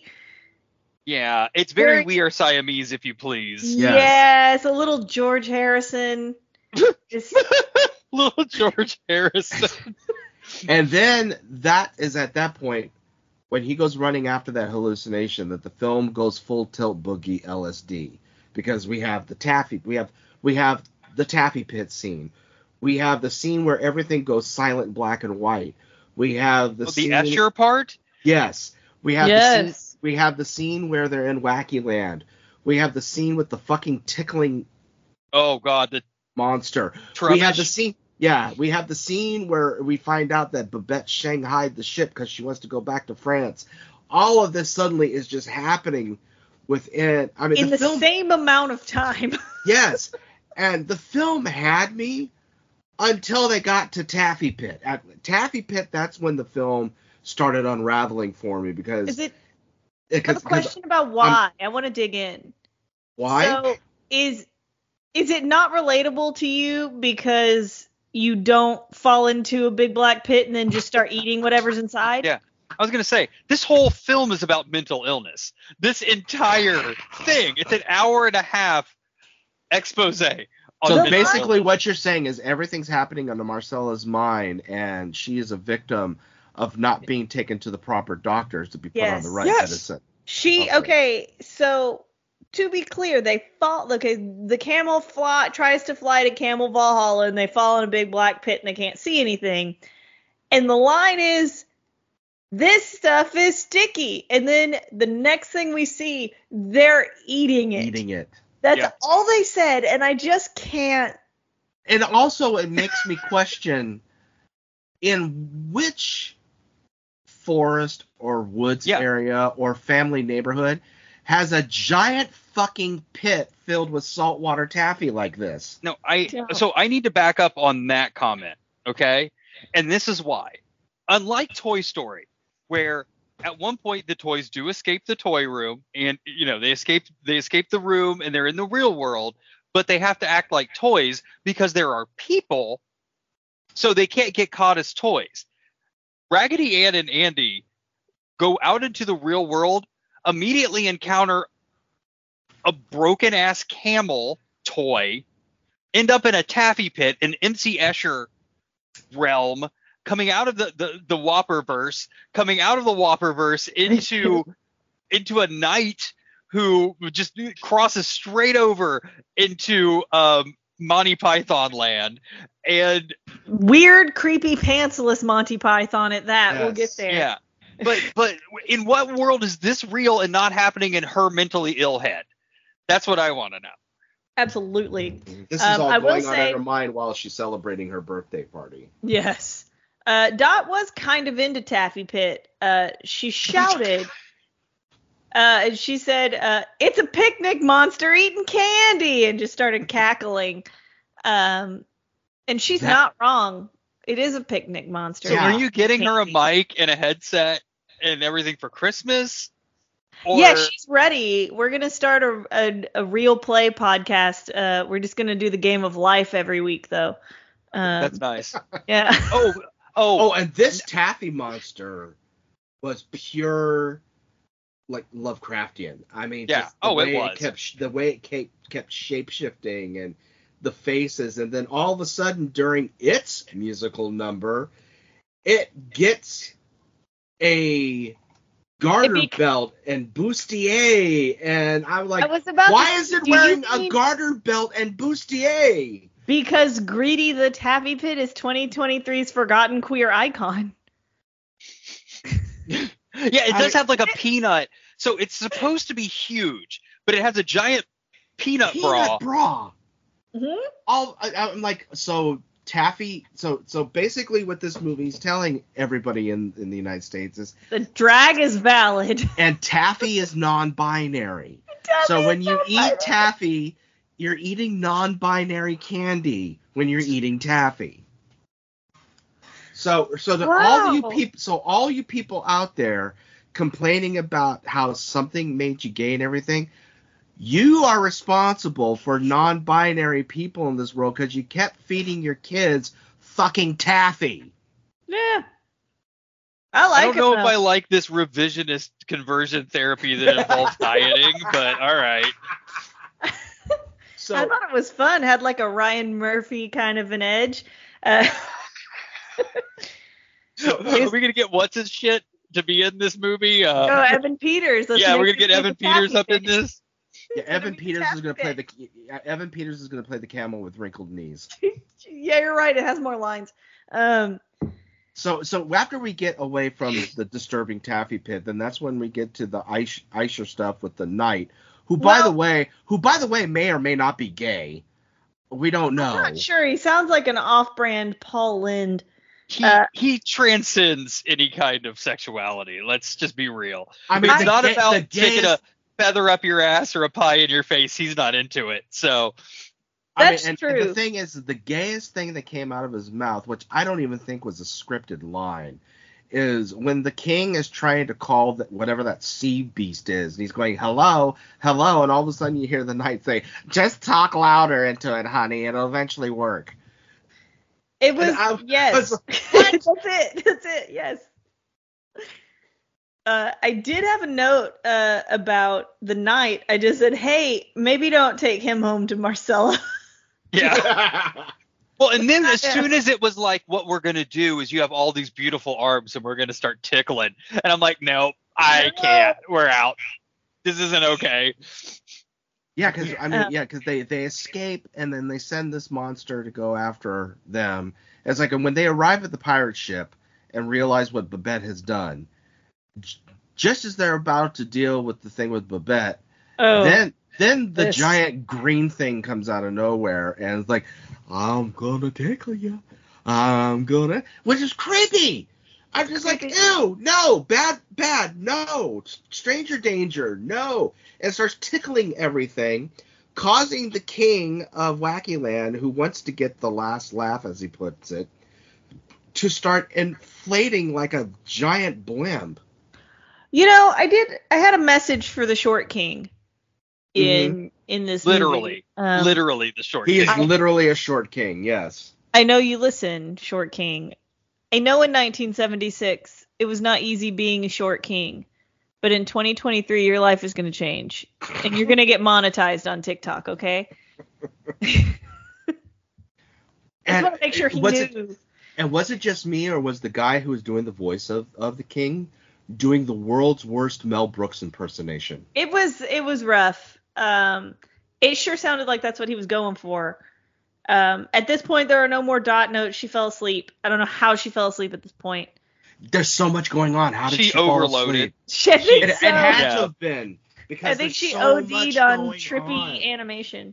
But then the best thing about this whole thing is that after the tickle monster happens and after the king explodes from laughing so much thanks to the parrot poking him in the belly. Oh yeah, I've kind of forgot about that. So much weird stuff happens in this movie. We suddenly realize all this is just happening in Marcella's fucking backyard in some sort of apparently they have a sump in the middle of the backyard that the dolls are floating on, and she's like, how did you guys get out here? Because in one of your manic modes, Marcella, you brought them out there, and you had a mental break. Exactly. And then, they get back into the room, and Babette's all like, "Oh, it's just I hope we become the friends." Full sociopath. Mm-hmm. I pendulumed hard back and forth between Babette. At the first of the movie, I was like, oh, she's cute. I like her 301s. And then by the end of it, I was like, oh, shit, this is why you can't trust French people. She's a total bitch. Yeah. And now at the end of this movie, I'm like, oh, Babette's a full psychopath. Yeah, she's like sociopath. Total sociopath. Having a mental break, needs help. Yeah, she was in crisis. She went full Bernadette Peters in The Jerk by the end of this film. I could tell right away. I wrote you guys, she's a giant whore and she's making me real mad. And then it proved to be true. Oh yeah. So you can visit me on Saturdays. Yeah. No, ma'am. Yeah, relax. And then the camel with wrinkled knees suddenly appears again. And when he almost got abandoned, I wrote this. I was exhausted at this point. I just said, OMG, if the camel is abandoned, I'll be depressed forever. And then the camel is outside and he's like, I am friendless again. Oh my god. And then he has this hallucination. Test something. Okay. I'm gonna test something. Okay. I have a vague memory and I'm gonna test it. What's the damn thing is named? Camel with the wrinkled knees? Uh-huh. I am going to send a picture of this to my mother.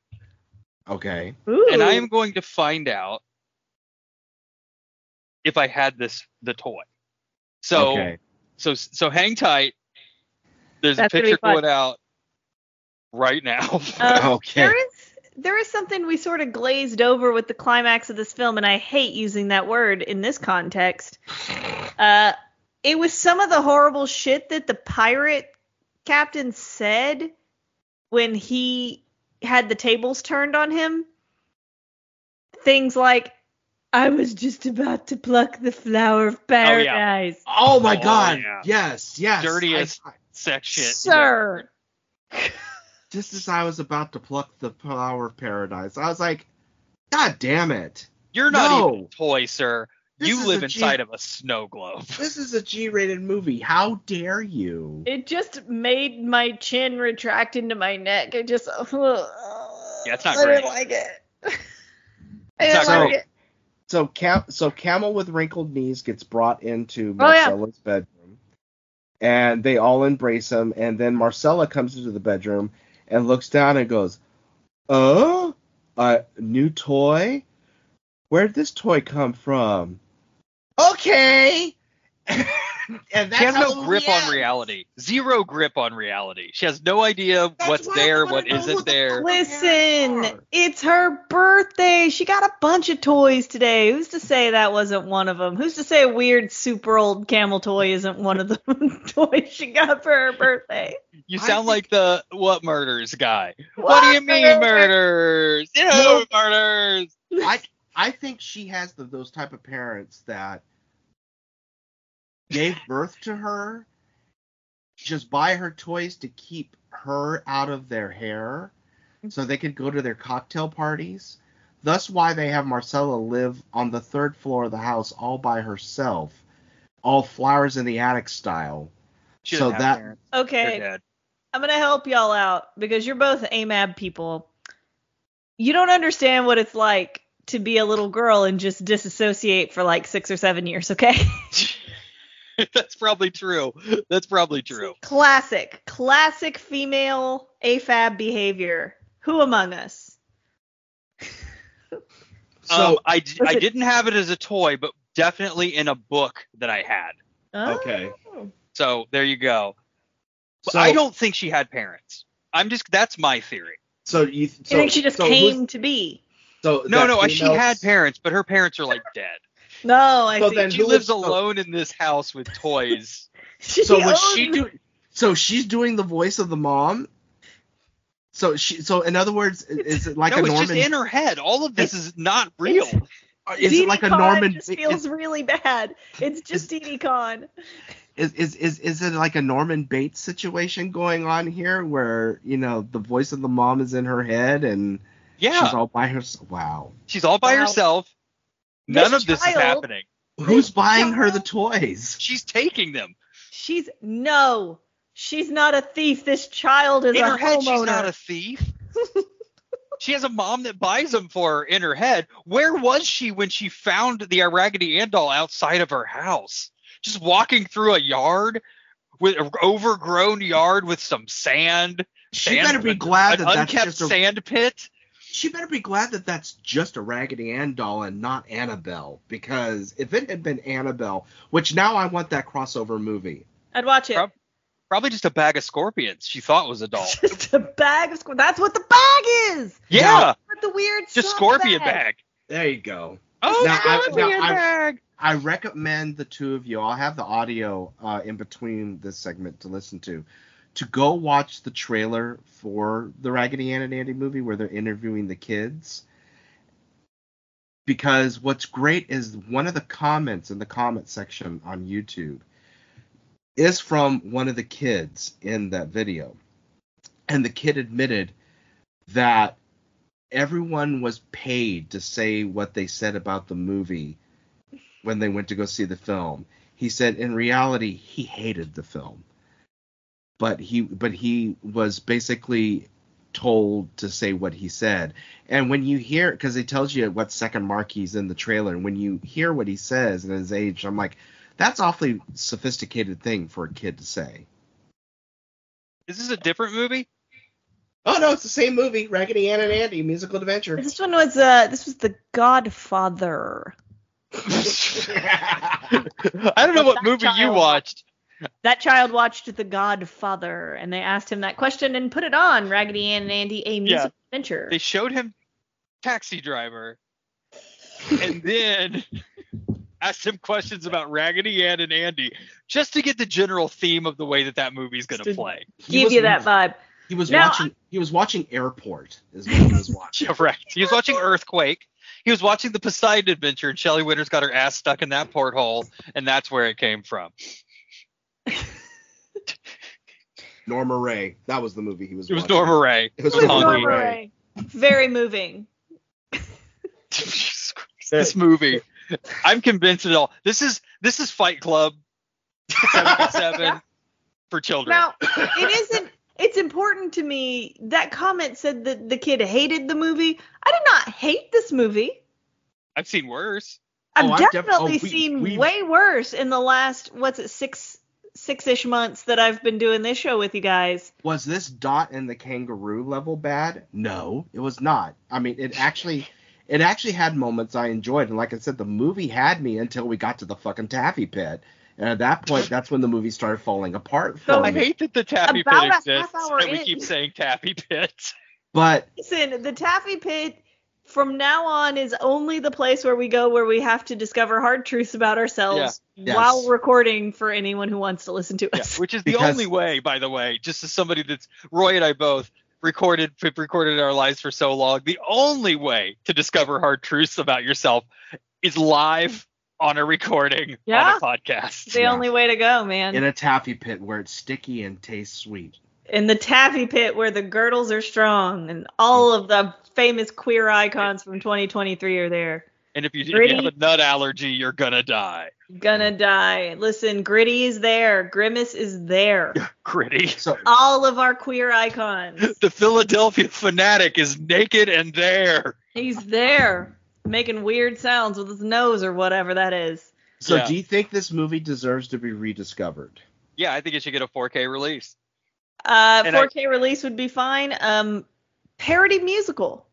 Well, I think 4K release and then like commentary by some really, really esteemed mental health professionals. Yes. Some people who can really do some wild speculating. Get to the truth. That's what I To want. the truth by I want the speculating truth. wildly. But Like, what's going on here? I will say, though, out of all the things that we've discussed with this movie, a definite positive I can say about this film is that it's hard to believe this thing was all done by hand with pencils, pens, paint, and color pencils, because Mental and mental illness, yes, because the animation was so fluid, especially during the MC Escher stuff. The fact that none of that was computer generated, that it was all hand drawn, is amazing. It looked really good. It looked really, really good. So if you're an animation buff, I highly recommend sitting down and watching this movie. Well, and I also wanted to ask on that note.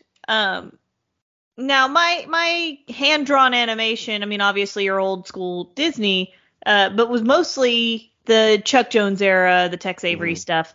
Was it normal for animation to be cast in that way? In the cast list at the beginning of the movie, in the credits. This is it the said, first film I've ever seen that with. Yeah. Yeah, I thought that was really interesting to be like, this guy animated the camel. If you see the camel, this guy's doing it. I think the reason why that happened was because the director of the film is an animator himself, so he wanted to give that love. He wanted to give that love, because I know that Disney, especially in the 90s, during the closing credits, that's when they would mention head animator of this character is so-and-so and so-and-so, but never gave the spotlight like they did in the opening credits of this film. They totally ignored Diddy Cohn and the rest of the voice cast. They were just like, we're going to say Raggedy Ann was animated by this person, and which was very interesting. I thought that was a very interesting touch to give them the spotlight for a change. Did they do that in like Wizards and Heavy Metal? I seem to remember something like that. Not I am aware of. It's been so long since I've seen either one. I can't remember. But it did have that feel as far as the animation goes, at least a little bit. Like a little bit Lord of the Rings animated, a little bit for sure, with, like that kind of feel. It wasn't cartoony, even though it could have been. Like it was a weird place. That's why it's just all in her head. Like this whole thing exists solely in her head. Yeah, no, I think we can all agree, Marcella. I know you listen to the show, Marcella. Mental health is health. Okay, it's important. It's important. Talk to someone. But on my please. serious voice. So, if anybody is interested in seeing it, the only place you could find it is going to be on YouTube. Someone, like I said, out there found a 35 millimeter of a copy of the film and restored it and placed it up there. It's probably never going to be seen the light of day anywhere by Disney Studios, since they have it in their vault because it's a 20th Century Fox production. So we're probably never going to see this thing. And do you think she's dead? Who, Marcella? Oh, you think she's been dead herself? Is she dead? So this is what are the dreams that a dead person has Yeah. when they're actually dead? It's like that whatever last 15 seconds or whatever. Yeah, this is the last. Yeah, I think she's dead. Do Huh. you think she's dead? She might Interesting. be dead. She woke up and she founded a cult because she had a near-death experience. Yeah. And she realized, it turns out. Yeah, that's what it is. She's the child messiah. She is like Damien. I think that's what it is. Like she's so spoiled because she is the Antichrist that she lives in this giant house by herself. I love that. I like You know to be what? the first to And her say. dolls. And I love that you mentioned this because the true crime aspect is a great segue to me announcing my choice for the first movie of 2024 for us. Oh yeah. Oh, we're doing that, aren't we? I'm Yes. so excited. All right. Let's do it. Dear listeners, this is what we did for the month of January. We each picked something for all of us to watch. So that's right. Courtney will be joining us for all 3 episodes for the first time in the month of January. And we've already got it's not an audition. Don't feel any pressure. It's fine. And we've also we're your friends. Listen, I died a long time ago. I have so many dead alive toys around me right now. My birth name, my government name is Marcella. And we've already decided name. We've already decided what February's theme is also, which has excited Courtney to no end. So you'll find out that in January. But in meanwhile, January. So what I picked was I originally wasn't going to really do anything. It was just going to be the two of you. However, while tooling around on Tubi, this movie suddenly came up under the category of true crime drama. Shit. And I don't like this.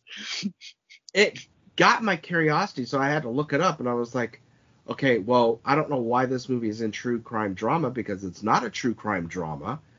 However, the movie is called True Crime. It is from on the nose. It is from 1996. The film is also known by the titles Dangerous Kiss and True Detective.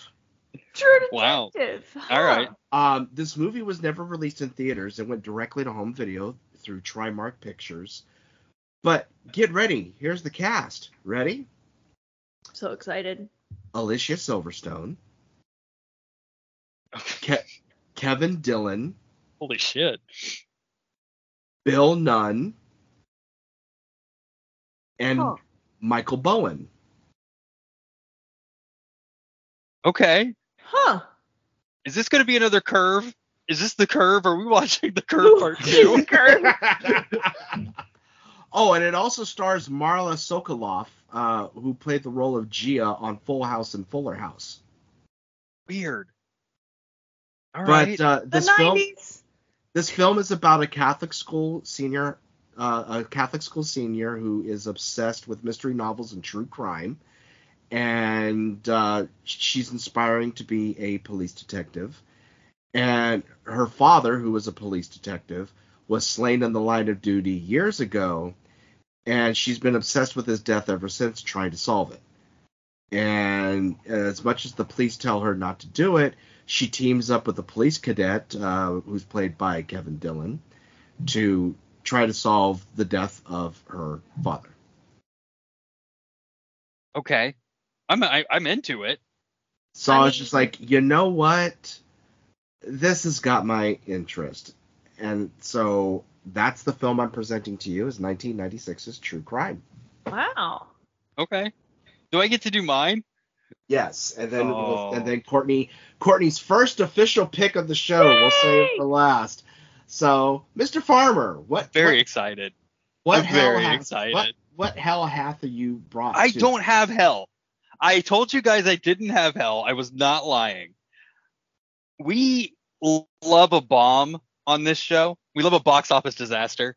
Mm-hmm. I wanted to go big for this pick. We haven't done a true. I don't think we've ever done a film like this. Okay. So we're gonna do a giant box office disaster. Okay. Big budget movie. Huge budget for the time. God. We're doing Australia, aren't we? No, we're not. Huge No, budget. that is actually a hit TV series now, Roya. Yeah. Thank you. Yeah. Thank you. You'll never convince me that Nicole Kidman isn't some kind of CGI AI creation in that Doesn't thing. exist. She never did. A movie that almost destroyed a production company to the point where it affected Showgirls. Huh. It affected the release of Showgirls. This is Andy's 6 Degrees of Showgirls. It ended for 10 years, 15 years, it ended a genre of film. I know what movie this is. It is a film that I love. It is a good movie. It came out in a really bad time. It crashed and burned in the theater. I absolutely love it. Stars Gina Davis and Matthew Modine. I knew it. It is Cutthroat motherfucking Island. We're going pirates. We're going pirates. God. Wow. Right away. Right when you mentioned that it destroyed a studio, I was like, oh shit, it's Cutthroat Island. Yeah. Paul Verhoeven had a $20 million stake in this film that he lost, and it almost cost Showgirls. It came real close. It destroyed. There was much like HBO Max and it's writing shit off for taxes. It destroyed an Arnold Schwarzenegger pirate movie called Crusade. They refused to make it because of this film. And this film is good. And if you ever had TBS in the early 2000s, you saw it 100 times. And it is fun. And I don't know why. It's gone. Like, they tried to bury it. It's the only film I think that we've done that is available in 4K before we did it. Now, it'll get a Shout Factory 7-disc release 6 months from now, but it's available in 4K right now. It cost $92 million to make in 1995, and it made $10 million at the box office. Oh, yeah, it was. I don't know what number I thought you were going to say. $10 million. Now, it made some back in the aftermarket and in international, revenue, but not enough. Like, it trashed Hollywood. It not only trashed Hollywood, it also trashed Gina Davis's career. Yep. She didn't come back until Long Kiss Goodnight, did she? Like, in any kind of meaningful way. And that wasn't a big movie. It's a fucking fantastic movie. I think Long Kiss Goodnight came before Cutthroat Island. Did it? No. Long Kiss Goodnight was released in. How old am I? Don't do this. I don't want to hear. It came after Cutthroat Island. Okay. Yeah, and that wasn't a huge movie. That was one of Samuel Jackson's earlier films. Mm-hmm. But she didn't get. What was her next big role after that? Like big role. Stuart Little. Okay. Okay. Oh, yeah. I'm so excited. I really like this movie. Not in a like I said, not in a I'm going to torture you guys with it. This movie is legitimately fun. Roy, how long has it been since you saw this? I've never seen it. What? You're part of the problem, Roy. Courtney, have you ever seen it?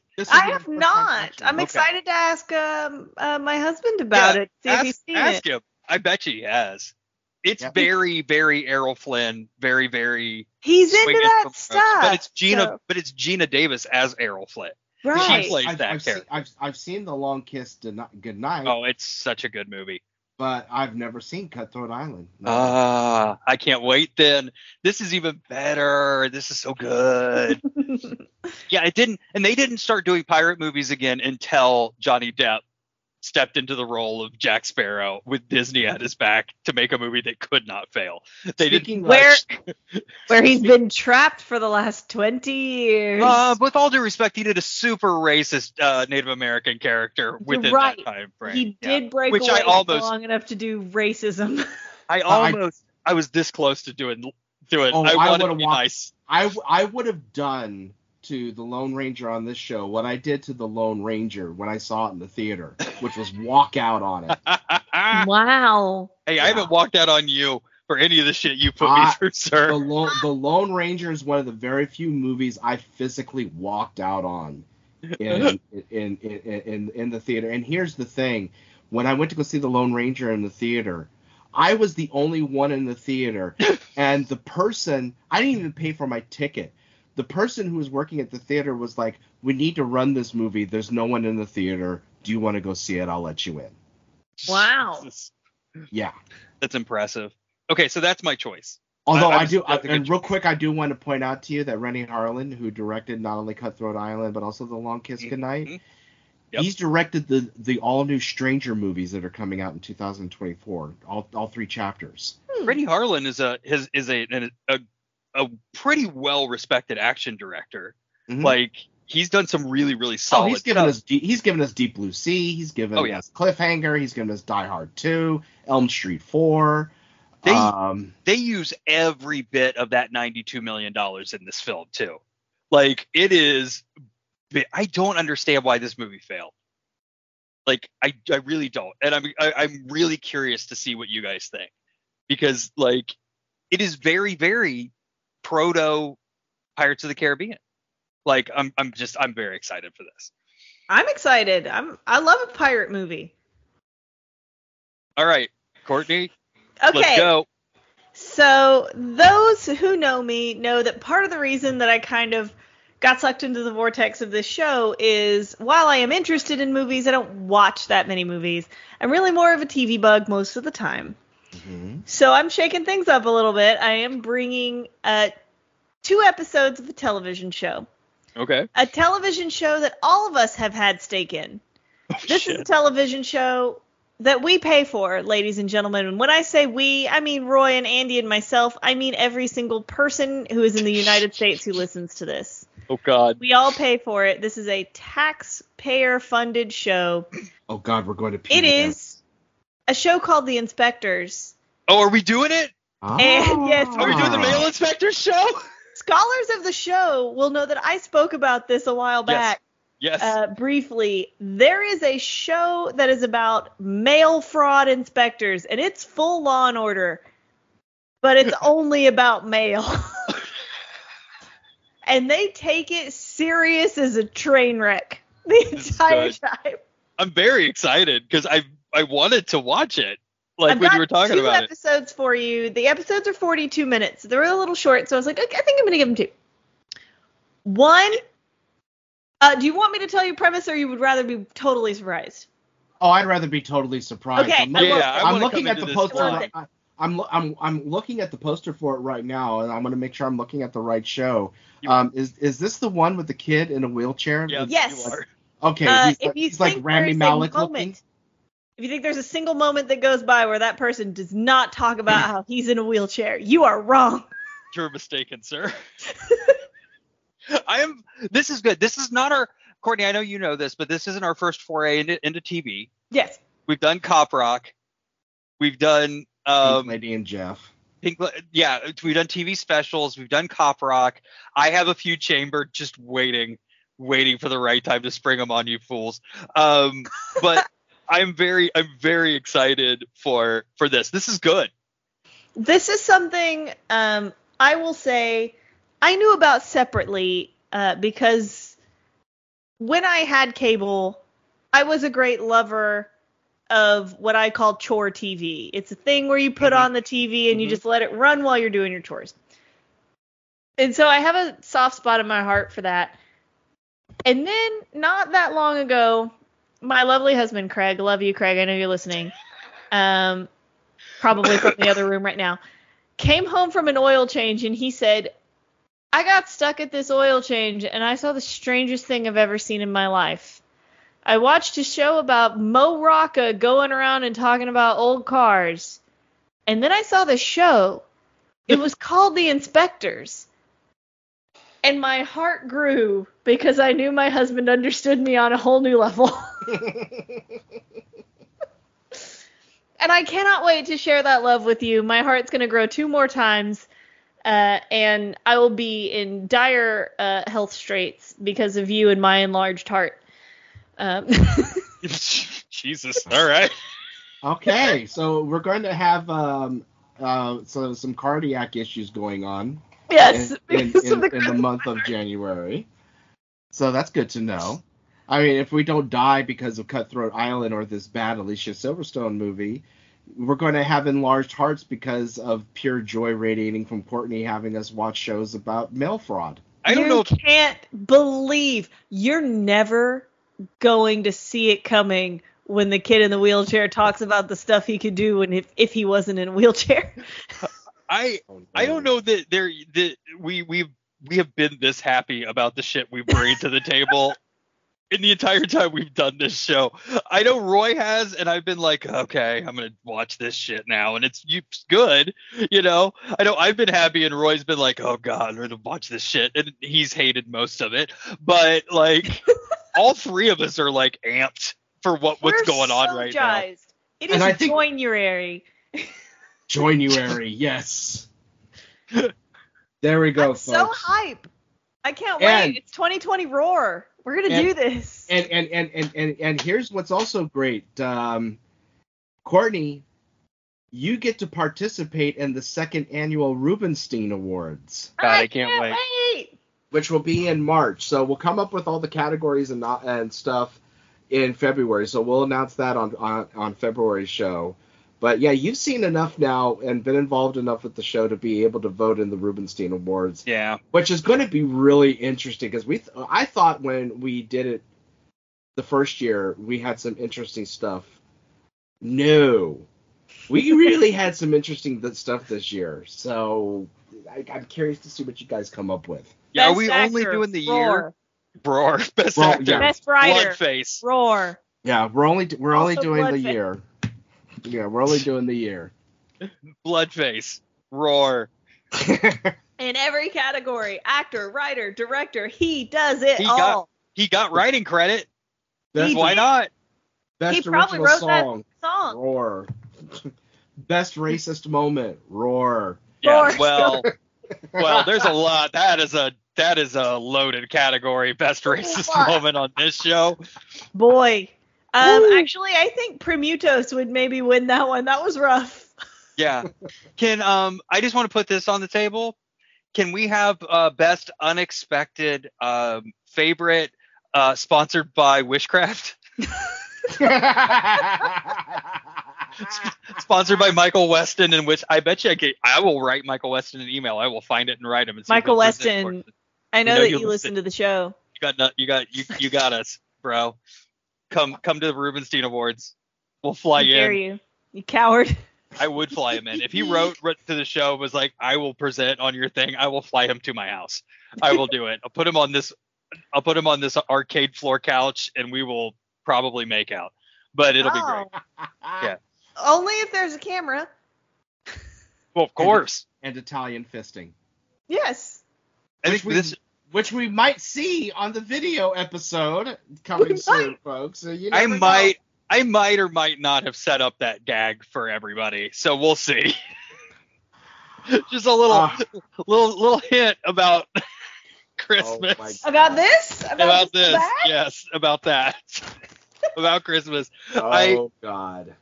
You know me. I like a long pun. That's all I'm going to say about all of these things you guys are getting. Shit. That's what they call me. On that note, Not to be folks, confused. I was in Braveheart. They called me Long Pun. Not to be confused with Big Pun. That's a different guy. Yeah. Yes. It popped off talking bubbly. Yeah. Don't stop, get it. Big Pun out there with Pitbull, Mr. Speaking Worldwide. of Big Pun, yeah, I was just going to say, can we check in with Pitbull and see how the stock market's doing? Hey, Mr. Worldwide, tell me about the NASDAQ. Find that Pitbull should song. I update my kitchen now, or should I wait a couple years? Yeah. Find that song. What is that song? I'll send it to you. I will find that song, that Pitbull song, and you can listen to the first 30 seconds of it and tell me I'm wrong. You could honestly use any compound word in the English language right now, and I'd be like, yeah, that's probably a Pitbull song. Yeah, right. Right. How's Shakira doing? Let's not go there. Yeah, I know. I've heard some things, and I just want to know.